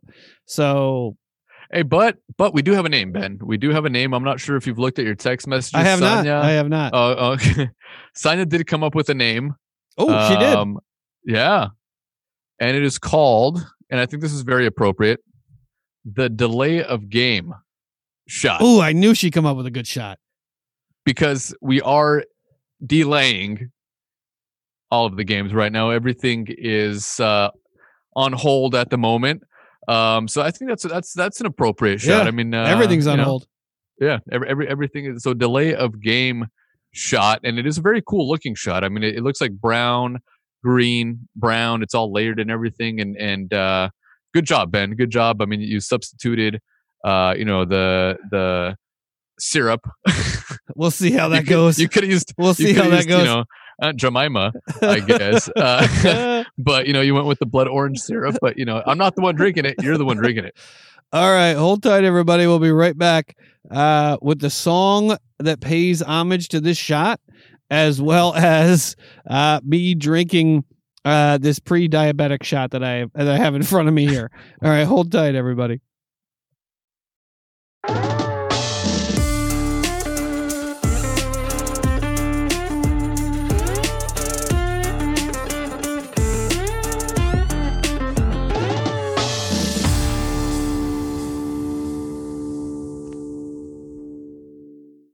All right, and we are back. Ben grabbed the shot from the fridge. It is chilled, it is cold, and hopefully the syrup that he used on the bottom didn't solidify. I don't see it moving too much, Ben. How does it look? Yeah, it looks good. I mean, it's a good looking shot, and you can be able to find it on our Instagram and also on our Twitter. Ben took some very nice pictures of the shot, and you're gonna try it, Ben. You're gonna review it. I mean, obviously, I don't have it here with me, but I'm sure it's gonna taste good. It's like almost like candy. Yeah, I'm just afraid of the sugar level and how I'm gonna feel tomorrow. But it is Sunday. It is Sunday. Yeah, that's Yeah, what I got a Sundays whole. are for. I ordered a case of Pedialyte. Here we go. Here we go. This is Jägermeister melon liqueur and Italian blood orange syrup. Here we go. Yeah, not sure where you found that, but In the closet. cheers, Ben. Cheers.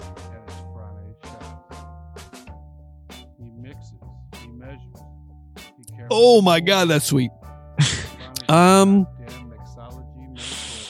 wow. I'm sure the Jaeger added a little bit of a bite to Whoa, it. it did.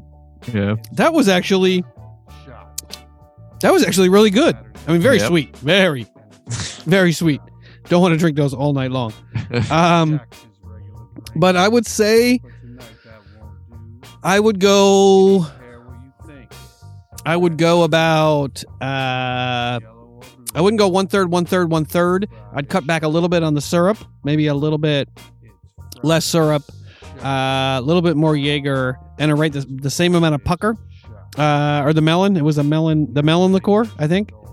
That was, I mean, the Jägermeister gave it a nice sort of it's not minty, but what's that flavor that Jägermeister has? It's not mint. It's more like a herbal sort like of that herbal flavor. Herbal. Mm-hmm. But it mixes really nice with the sweetness of the melon and the blood orange. I just need a little more Jaeger, but I mean, if you're 18 years old, if you're 21 years old and you're going to have a party at your house and you have a lot of people who don't drink a lot, that would be a big hit, because it has the alcohol from the Jaeger. It has a little bit of alcohol from the melon. The syrup is obviously non-alcoholic. But that's a really tasty. I mean, if you froze that, you could suck on that in the summertime, and it would taste really good. That was a nice idea, Franny. I'm sorry I couldn't find the grenadine, but you'll have to direct me to where, or Sonia can direct me to where the grenadine is, because we had a little bit left in the one bottle, but I couldn't find the full bottle, and I want to find that full bottle of grenadine. I want to find a real grenadine. I'm gonna have to find. And when you put your order in, can you get a real grenadine? I just remember drinking grenadine from my uncle's house in Western New York when we thought we were like behind the bar, and the only thing they left there was like the mixers, like the grenadine and the margarita mix, but none of it had alcohol in it. And we would drink it thinking we were like, super cool. And the real red grenadine it's harder to find now than it used to be. The one that we have it's sort of pinkish. Yeah, it's a little bit too pink, I think. Yeah, I mean, maybe there's like a real grenadine. Maybe I'm just buying the fake stuff. I don't know. No, I don't think that's it. I just think the real grenadine is a little bit harder to find. Maybe we'll just put a dash of red food coloring in there. Actually, those little. I mean, the bottles that I usually. I mean, they're thick. I mean, that's why everything sits on top of it. But the little bottles are like, and that's what they have at Total Wine is those little ones. They're like $9 or something. They're not really that expensive. So maybe there's like a proper sort of grenadine, proper 12, like proper number 12. No, like a proper grenadine that that comes in a larger bottle. Maybe that comes with more quality sort of ingredients. Maybe this is just more of just a sugary, syrupy liquid with some red food coloring. I mean, and also when I buy some of the blue curacao, I wonder what the blue curacao is made out of, because it is extremely blue. I'm sure it's not like what the real blue curacao is, but it works for the drinks. Oh yeah, and that was a really good idea. And delay of game, Sonia. What are you opening there, Franny? Oh, it's the Lagavulin, Ben. So we're just gonna pour a little bit of that in there, but I know what's coming up next, so I'm not gonna sip on it just yet. I have another glass out here for what's up next on our big board, Ben. All right, Franny, what is next up on our big board? Next up on the big board, Ben, now it's time for our beverage of the week, which is the Glen Moray. It was part of the Christmas gift that you got me this year, and I haven't sipped on this. We had a little bit. We did try it. We had a little bit on Christmas Day, but I have not had it since then, and we have not sampled it on the show just yet. Yes, and this is the Glen Moray 18, and I have a little bit of information here. This is an 18-year-old single malt from Glen Moray's Elgin Heritage Range, which is all about approachable, accessible, and easily enjoyable whiskeys, even at 18 years old. This particular expression is drawn from first fill American oak barrels, imparting plenty of vanilla tastiness. Glen Moray says only the very best, finest American oak barrels have been selected to emphasize this incredibly smooth character and taste of Glen Moray 18 single malt. An intense whiskey with a perfect structure, the soft flavors of sweet vanilla balanced with oak from the casks. The color is antique gold. The nose, Franny, you'll like this, sherried oak, butter toffee, and delicate smoke. The taste is beautifully complex. Heather-infused honey and warm spice combined with a hint of oak smoke. And the finish is mellow and long, one to be savored and never, ever forgotten. That's a pretty high bar, Franny. What do you think about that?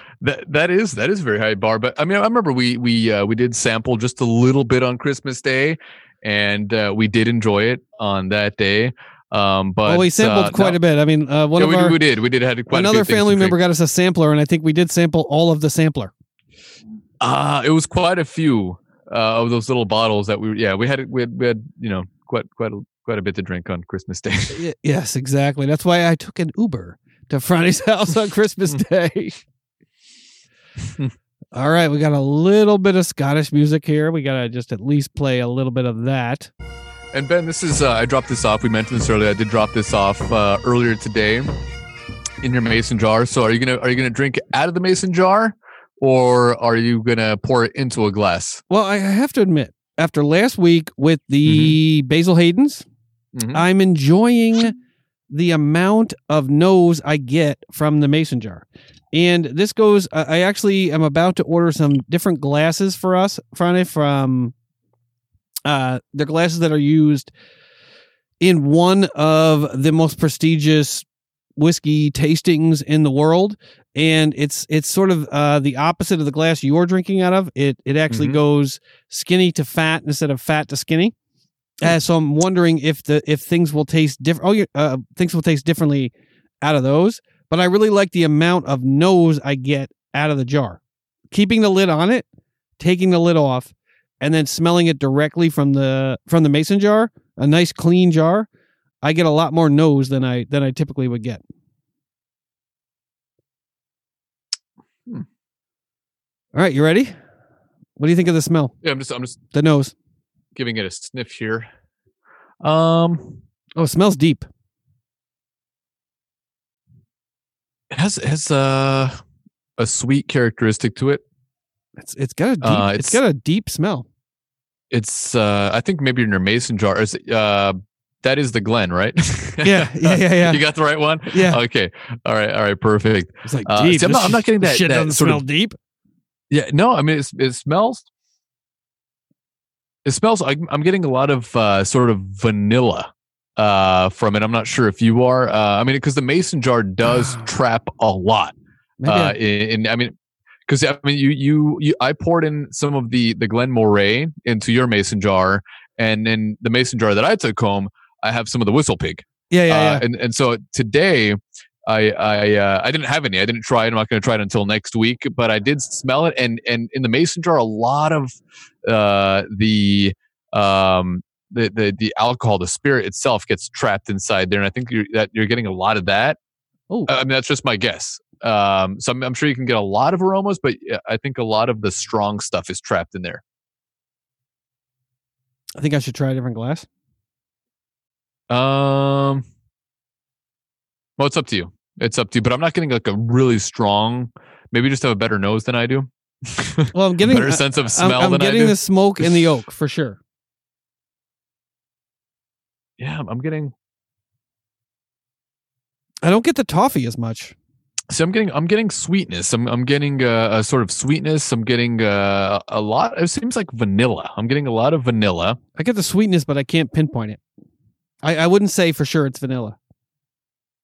I mean, obviously they both reviews say it should be vanilla. Slight woodiness, but not overpowering. But it smells It smells really good. But you can hear it smells. I mean, because I've been drinking the Lagavulin all night, and you get obviously that smokiness and that peatiness, and so that's why I was drinking water just to kind of wash that out of my mouth. But just going from the Lagavulin to this, I mean, obviously it's a lot lighter, but it's a very pleasant aroma from the Glen Moray. Yeah, and you can definitely tell Friday's expertise here as opposed to mine. Knowing that you're trapping a little bit more of the alcohol, the spirit, the harder stuff in the jar. I wouldn't even have thought of that. So give Friday credit on that. And as we get off the podcast later, I'm going to pour this in a different glass and see if I get a different aroma. But I get a deep smell. I mean, I do get a deep, but the burn in my nose tells me you're probably right. Yeah. See, I'm not getting that. I'm not getting that with the Glencairn glass. With the glass that we usually drink out of. I mean, I can almost stick my nose right inside of it, and I'm just getting the sort of sweet aromas. That's where I'm picking up the vanilla, just a little bit of woodiness, but no burn at all. I'm not picking up any of that, and I'm giving it a swirl, maybe a slight a little bit of citrusy notes as well, maybe a little fruitiness, but not overly. But let's give it a shot, Ben. I'm going to take a sip right now. Let's do it.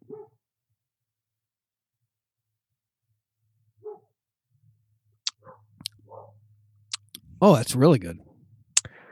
That is interesting. Wait, hold on a second. I'm trying to figure out what that is. I mean, because you smell it. You nuzzle it, whatever you want to call it. It's got a little bit of a... almost like a raisiny... Yeah, and it's pretty intense. Yeah, but it's interesting because it is actually... different from the way it smells. It's sweet. You smell it and you would expect one sort of taste, and you taste it, it goes down, and it's like that doesn't taste like what it smells. You don't get that sweetness. But it's definitely it's fairly complex though. I mean, there's a lot going on there. Yeah, I mean, I get the spice, which is I'm not used to that much spice in a scotch. There's a bit of spice, but it's funny because it seems like there's a lot of spice on the front of the tongue. Oh, way early. When it hits you, instead of spice on the back of the throat, which is when you usually feel it. So this one is like spice up front and then less spice on the finish. But it's smooth. It's creamy. And it lingers. I mean, it's a lingering sort of flavor. And it's a nice flavor though. I mean, it just kind of stays there in your mouth, and it's enjoyable. Yeah, I was reading an article. A little bit of I get a little bit of almost like tobacco, like that. I'm definitely. I mean, it's not as sweet on the palate as I expected. Mm-hmm. Yeah, which is interesting. Yeah, I was reading an article about the fact that you can smell more. You have a larger array of things that you can smell than you can taste. The amount of things you can taste are limited. Mm-hmm. So when you smell something and expect it to taste a certain way, your tongue is incapable of tasting the smells that you expect, because you can smell more than you can taste. But I think that's what's going on. But for something that's 47.2%. It is extremely smooth. I mean, is that what it is? It's almost 100 proof? Yeah, almost 100 proof. And so you would expect a little bit of extra burn, but there's really not much burn. I mean, it goes down pretty easily, and there's a lot to think about when you're drinking it, though. I mean, because you smell it, and you get all these aromas coming through, but then you taste it, and some of those things disappear, but then you're tasting other things that you can't smell. So that's pretty interesting. How do you like it, Ben? I mean, I will say the initial taste is there's a little bit of nut in there too. It's a little too much almost for me on the initial taste. Mm-hmm. The finish, I think, is a little long, But I like that. But I think the initial taste is a little overwhelming, almost. The spice, and I'm getting more of the nuttiness to it too. But it is pretty interesting how you it kind of can't get a nut by Franny. It kind of explodes in your mouth. This nut exploded in my mouth. It's like college all over again. No, but but like you said, but it's intense when it hits the front of your tongue. It is intense. It has a lot of flavor, and then it kind of mellows out. Once it goes down, but the spice is still there, but it's subdued. You get that little bit of raised and almost like a tobacco, and I would. It's a little bit of leafiness in there, like maybe a leather. Yeah, I don't know. It's pretty interesting. I mean, for a Scotch, there's a lot there. I guess maybe my Scotch profile is. I guess maybe my profile is a little bit more smooth with a Scotch. I think I prefer a little bit smoother Scotch. You love Ardbeg. What are you talking about? I mean, with your traditional Scotches. Uh-huh. With the bourbon, I like a bite. With the rye, I like a bite. But with Scotches, I feel like I like a smoother Scotch. I mean, I definitely taste the complexity of this. I get a little sweetness. I definitely get the complexity, the spice, and the smokiness is coming through for sure. For me, I mean, I know it says a hint of smoke, but I'm getting more smokiness, especially on the entry. The smokiness, yeah, I'm not getting a lot of the smokiness, but on the finish, there is a taste lingering at the back of my tongue that I just can't recognize. I mean, it's like a familiar taste, but I can't put my finger on what it is, though. It is a little raisiny, pruny. I mean, I get that. I get the raisin, but then it's almost like it's warm. It's got a nice warm, like a red berry nice sort finish. of. I don't know. Like it's hard to describe. I don't know, but it's there. It's almost like a current kind of but flavor. It's pleasant. It's pleasant though. So where would you rate this, Ben? Where would you rate this? I would probably, if I'm being honest, I'd probably give it about a 6. Wow, really? Yeah, I'm going to taste it in the glass, and I will give you an update next week if I pour it in the glass and I like it a lot more. But we had the Glenmorangie. What we had the 14. Which one did we have last week or the week before? Oh no, we had the Glenlivet 14. Oh, the Glenlivet 14. And that one was really good. Well, that one was very good, but it was aged a little differently in cognac barrels. That you got a lot of sweetness. It almost tasted like a cognac, like a Scotch cognac almost. So that one was very interesting. But this one, I would give it an 8. I would say an 8 out of 10. Just because of all of the different complexities. I mean, the way it smells is different from the way it tastes, but then when you taste it, there's so much going on, and it really keeps you thinking. And that's what I wouldn't say that's my flavor profile, but I like to take a sip and sort of taste something a little different every single time, and it seems like that's what I'm doing with this one. Is I taste it's a nice flavor. I mean, it has a nice flavor. And there are flavors that are there and they remain there, but then you kind of distinguish something else there. There's like something else floating around in your mouth, and you kind of try to figure out what that is. So I mean, it's definitely it has some good complexity to it. It's repeating on me a little bit.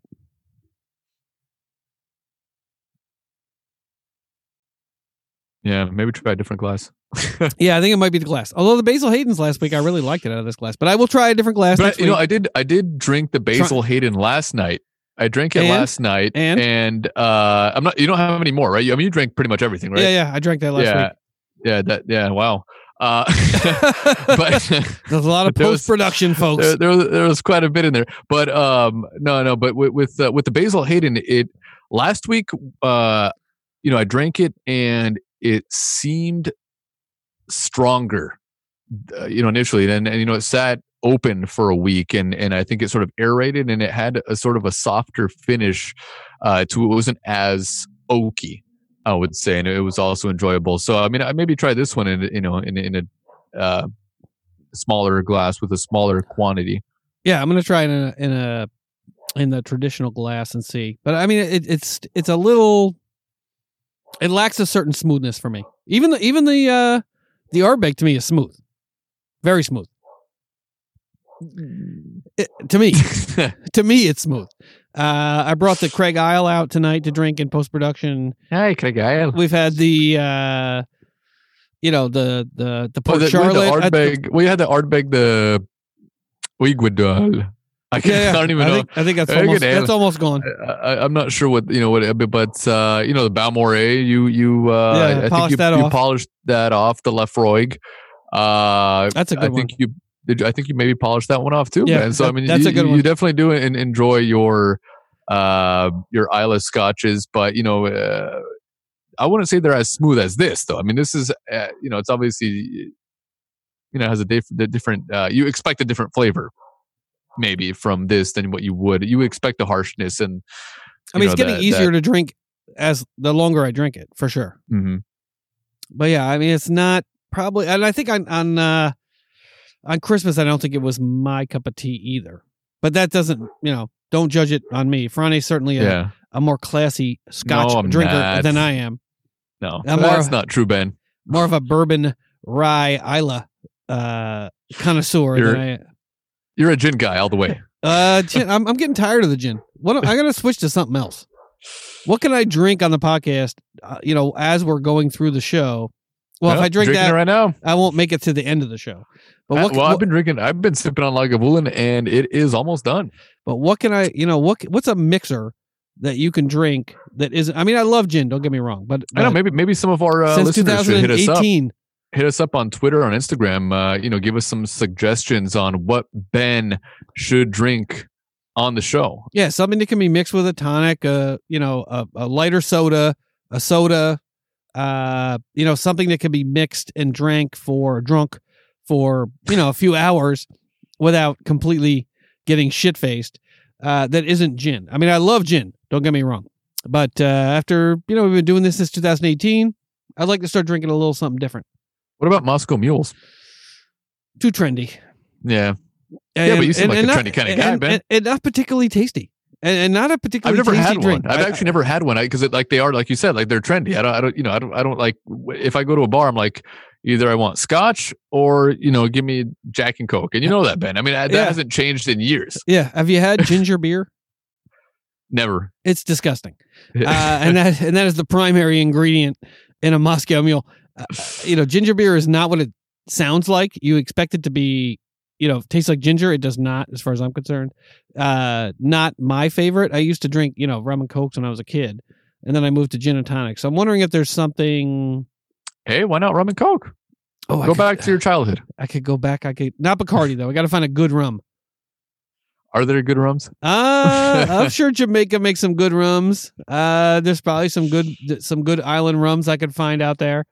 But I would give this. Hey man, try my rum. It's probably very, very good. I mean, the reason I like the gin and tonics is because I love the taste of gin, and the tonic is also very, very, in terms of the calories, it's very low. Yeah, but that's good. If I drink Coke the way I drink tonic, I'd be 300 pounds. All right, Franny. Club soda, Ben. Club soda. You're sticking at an 8. I'm going to stick at a 6. What's next up on the big board, Franny? Next up on the big board, Ben, it's our beer of the week from the Czech Republic. It is Lev. Right, Ben? I'm sure you have some information, but we'll also grab our beers and get them ready. Yep. So hold tight, everybody, for our beer of the week.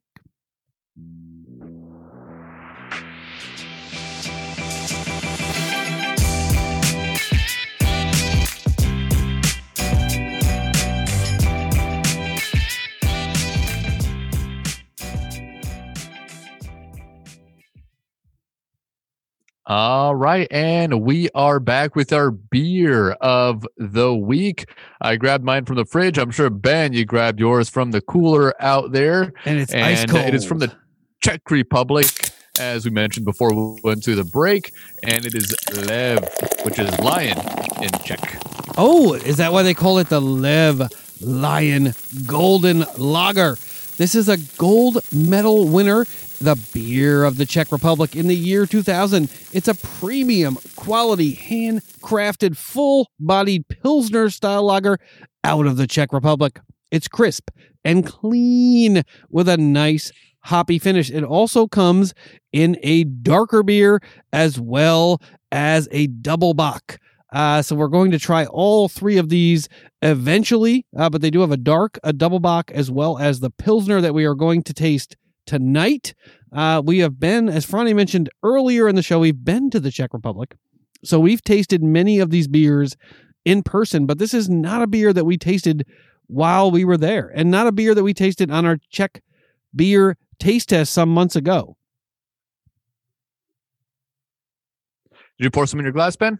I have it right here. I have the bottle right here. Okay. I see. I poured mine in a glass so I can get the full sort of aroma of this beer. And it's it's a little dank, bro. I did. I'm not gonna start. I'm not gonna start with that, dude. I smelled it when I opened it earlier. I was gonna pour it in a glass, but I smelled it first, and I was like, I don't know if I want to put this one in a glass. This Czech beer smells a lot like that San Diego beer. No, but it is a little skunky. There's definitely a bit of skunkiness to it. The color is. It's a dark gold, sort of copper. Not a ton of head to it, but let's give it a shot, Ben. Let's see how it tastes. It tastes. I mean, what do you think of the smell, though? What do you think of the nose? Other than being a little dank. Yeah, it has a little skunkiness. It's definitely got a sweetness to it. Sort of sour. I'm not getting the sweetness. I get a little sour, a little skunk. Dank, a little skunk, but a little sweet. Yeah, I don't get now that I have it in an actual glass, and not a mason jar. No, now it's in a real glass. I've discarded my gin and tonic, and I have it in a glass. Yeah, you're right, Franny. Not too much head though. Yeah, no. Look at it. It's almost got no head. Yeah, not much. I mean, when you pour it in, pretty quickly, and there's almost none right now. It doesn't look like there's a ton of carbonation in there. You want to taste it? Cheers to you, Ben. Let's give it a shot from 5 or 6 miles away.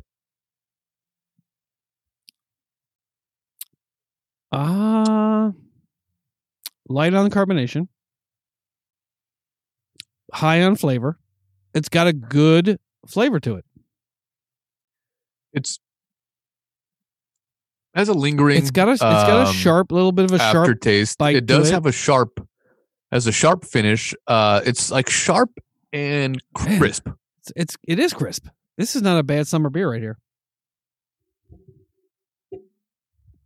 Oh, Franny's pulling down his plosive guard. Yeah, because it's I was going crisp a lot, and so in order to try to sort of reduce that pop on the mic, I forgot that I had this thing also, but it's it tastes way better than it smells. That's for sure. That is true, but it has a sort of a metallic sort of finish, right? I mean, does it have a little bit of metallic sort of like copper sort of? I don't know. It has that. Yeah. For me, it's kind of strong. It has like that strong. It's crisp, but then you get a lot of that lingering, almost sort of like finish. We're losing Franny over there. What'd you say? Lingering finish? You cut but off definitely. A little bit. I'm sorry. I must. I don't know. I think my internet connection looks all right, but no. So I was saying it does have that. It's crisp, but it also has it lingers. It just kind of stays with you longer than I would like. I mean, I like when a beer has that crisp finish and it sort of just dissipates and sort of disappears, and you're ready for the next sip. This one kind of just stays with you. And it's sort of metallic and long on the finish. That's what I don't like about it. Interesting. But that's just my palate, Ben. What about you? I like it. I mean, for a Pilsner, it's got a better body than I expected. It's got more flavor than I expected. It's got a deeper body of flavor than I thought it would have. It could use it's crisp, but it could use a little bit more carbonation. But generally speaking, I think this is a really solid offering. No, it's definitely a solid beer. I mean, it is solid. It's something that you can definitely sit back and relax with at a bar in Prague. I'd definitely be happy with this. We're gonna have to go back to summer, Ben. We're gonna have to go back this summer. Hopefully, we'll be able to. But it's a nice beer. It's nice, but my rating would be just above average. I would say 6 out of 10 because of that long finish. You don't like the long finish? Aftertaste. You don't like it? The longer finish? No, not with beers. I don't like a long finish on beers. I mean, I don't it's not as long as, well, to me anyway. It's not as long as a lot of the beers we've tasted. For a Pilsner, I think it's just Heineken. About right. Oh, yeah. Like Heineken, for me, Heineken has a long finish. Yeah. And I don't like that. I just want a beer to give me its flavor up front and then, be crisp on the finish and just disappear, and I want more. So you have a very prostitute, you have a prostitute theory of beer. Yeah. Just, once I'm done with the transaction, yeah, please just leave. And then when I need you again, I will call you. Just leave and bring your friend down the street. Yeah, exactly. Just like Prague. Oh, it's a first helicopter flying over. I can't hear anything. And the entire on my podcast. Side, I can't hear anything. For folks that have listened to this podcast in the past, we record this outside every week where podcasts should be recorded and football should be played. And typically we have planes, helicopters during the show.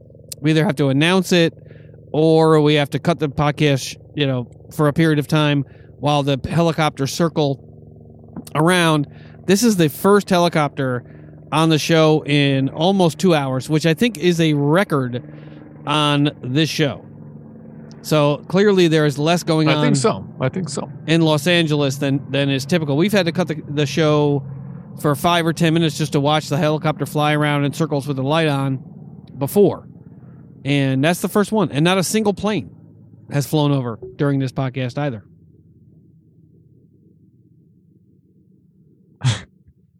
Ronnie's like, yeah, whatever.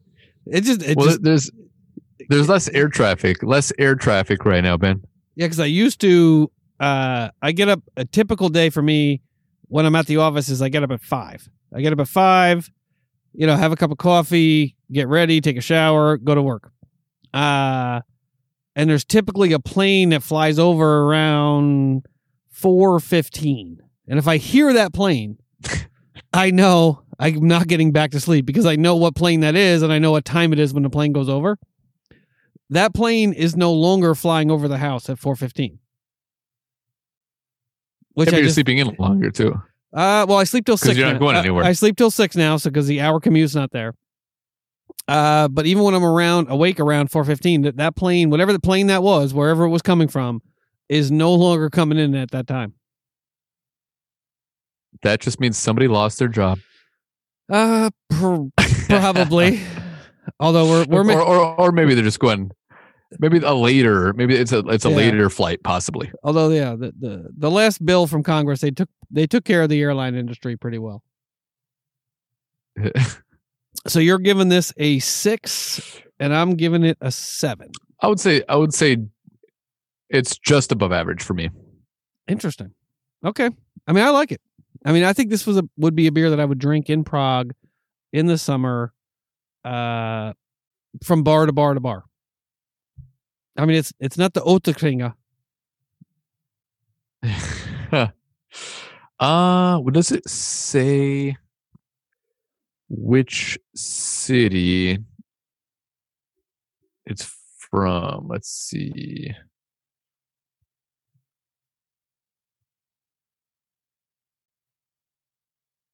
What was this? What is it? Havličkův Brod.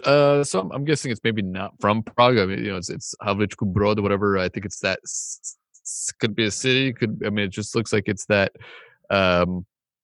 Province, maybe brewery. I'm not sure where it's located. But yeah, it just says Havličkův Brod, which is. It's a brewery, so I'm not sure exactly where it's located, but I don't know if it's Prague, but it's definitely something. I mean, I can see myself drinking that, but it's not spectacular. I like it. I do. I like it. What did we do last week? Was last week the Armenian beer? No, that was the week before. Last week we did Golden Road. The local, the local beer, that Golden Road brewery. But yeah, I like this one. It's good. It's good. It's good. Not good. great. It's good. All right. Not great. Well, typically that would end our show, but we are ending way earlier than we normally would. So you'll probably get to hear Franny and I engage in some banter about something. So Franny, what is on your mind after the beer tasting and the brown tasting? And all of the NFL news that we discussed tonight that our listeners might be interested in, or not, as the case may be. Little window into our personalities. Yeah. I don't know if that's what people want to hear. But that's why they tune in. They tune in for you and me and Sonia. I don't know about that. They get their NFL news anyway. Yeah, I'm not sure, but next week definitely we'll talk about one of our favorite shows on TV. We haven't talked about Better Call Saul. Better Call Saul season finale is tomorrow night, and it's a wonderful show. If you were a Breaking Bad fan, this show, it rivals, in my opinion, Breaking Bad. And that's something that we should definitely talk about next week, Ben, because we had that as part of our agenda for a while. Was a TV show we had. Did we ever? No, we didn't. We never talked about The Walking Dead. We had something we never talked about because I don't think we had the podcast on at that time. But we did Chernobyl, Game of Thrones. So we did talk about. Sonny and I did Last Kingdom. That's right. You guys talked about that. I didn't really watch that. I watched actually War of the Worlds, which was not that great. But that's definitely something we'll talk about next week, though, Ben. And you finally caught up, and it took you long enough. Yeah, I mean, this is a show that we sort of latched onto after Breaking Bad, and Friday night actually went down to Hollywood year before last, I want to say, or 2 years ago, to a cast Q&A at the second season. So a cast Q&A. This is the prequel essentially to Breaking Bad, but with only Saul Goodman, Jimmy McGill as the primary character in the show, and it's been amazing. I mean, I've struggled a little bit. But that also gives you Mike's backstory as well, which is pretty interesting. So I mean, not only is it Saul Goodman, but also you get a lot of Mike's story, which is also very interesting. Yeah, and I mean that scene. I mean, this week or this past, actually we're caught up. So this past week, with Mike in the desert, essentially saying why he's going to keep walking through the desert, was probably one of my favorite scenes of the entire show. This season, but this for the entire series, and I think we probably we should talk about it next week, finish it up. Maybe even the week after, and find something that we all can watch, me, you, and Sonia, that we can sort of follow from beginning to end, because I really enjoyed our conversations about Chernobyl. I really enjoyed our conversations about Game of Thrones, although the likelihood of a show like that coming along anytime soon are, slim. But I really enjoyed our conversations about those two shows, especially and it would be nice to do that again. And all or nothing. Oh yeah, all or nothing. We also talked about this recently. Yeah. And it's nice to do that. And we usually throw that sort of thing in. And without Sonia being on the show, we're gonna have to add her next week. She's gonna have to join us. We're gonna force her to join us next week for recapping Better Call Saul.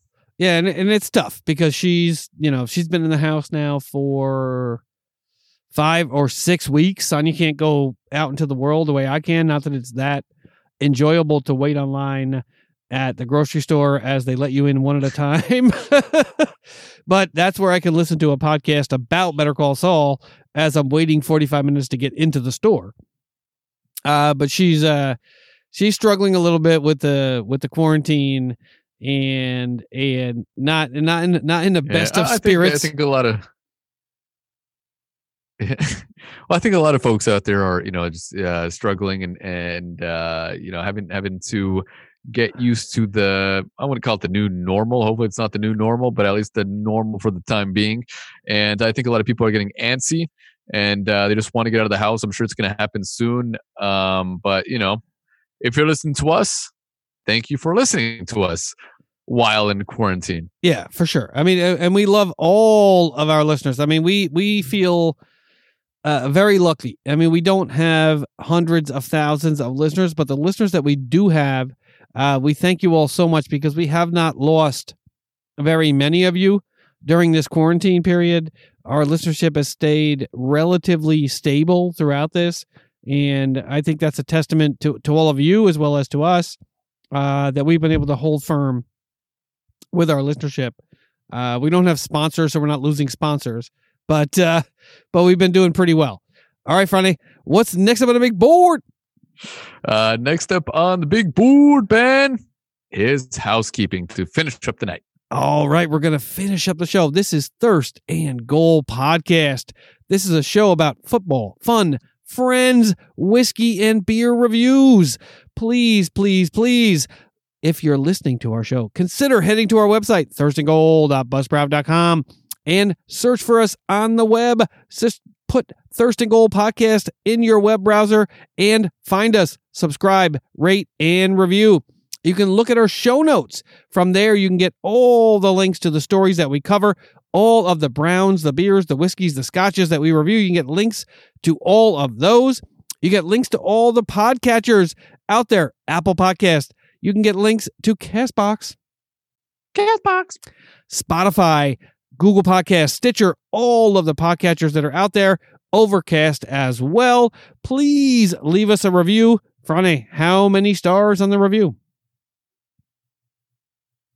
5 stars, Ben. 5 there stars. There we go. You can email us at podcastthirstandgoal@gmail.com. You can get a link to our phone number down in the show notes if you want to call us and leave us a voicemail. You can follow us on Franny's amazing Instagram account at @thirstand. Not that good, Ben. It's very amazing.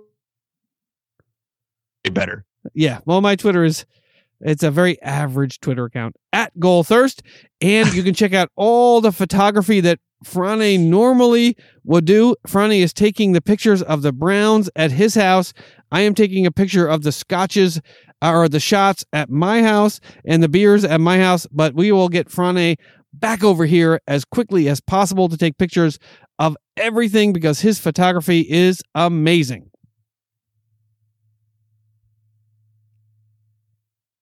All right. Franny, anything else to add before we close out the show? Nothing else, Ben. Just want to thank all of our listeners out there. Thank you very much for listening. Thank you all so much, and we'll see you next week.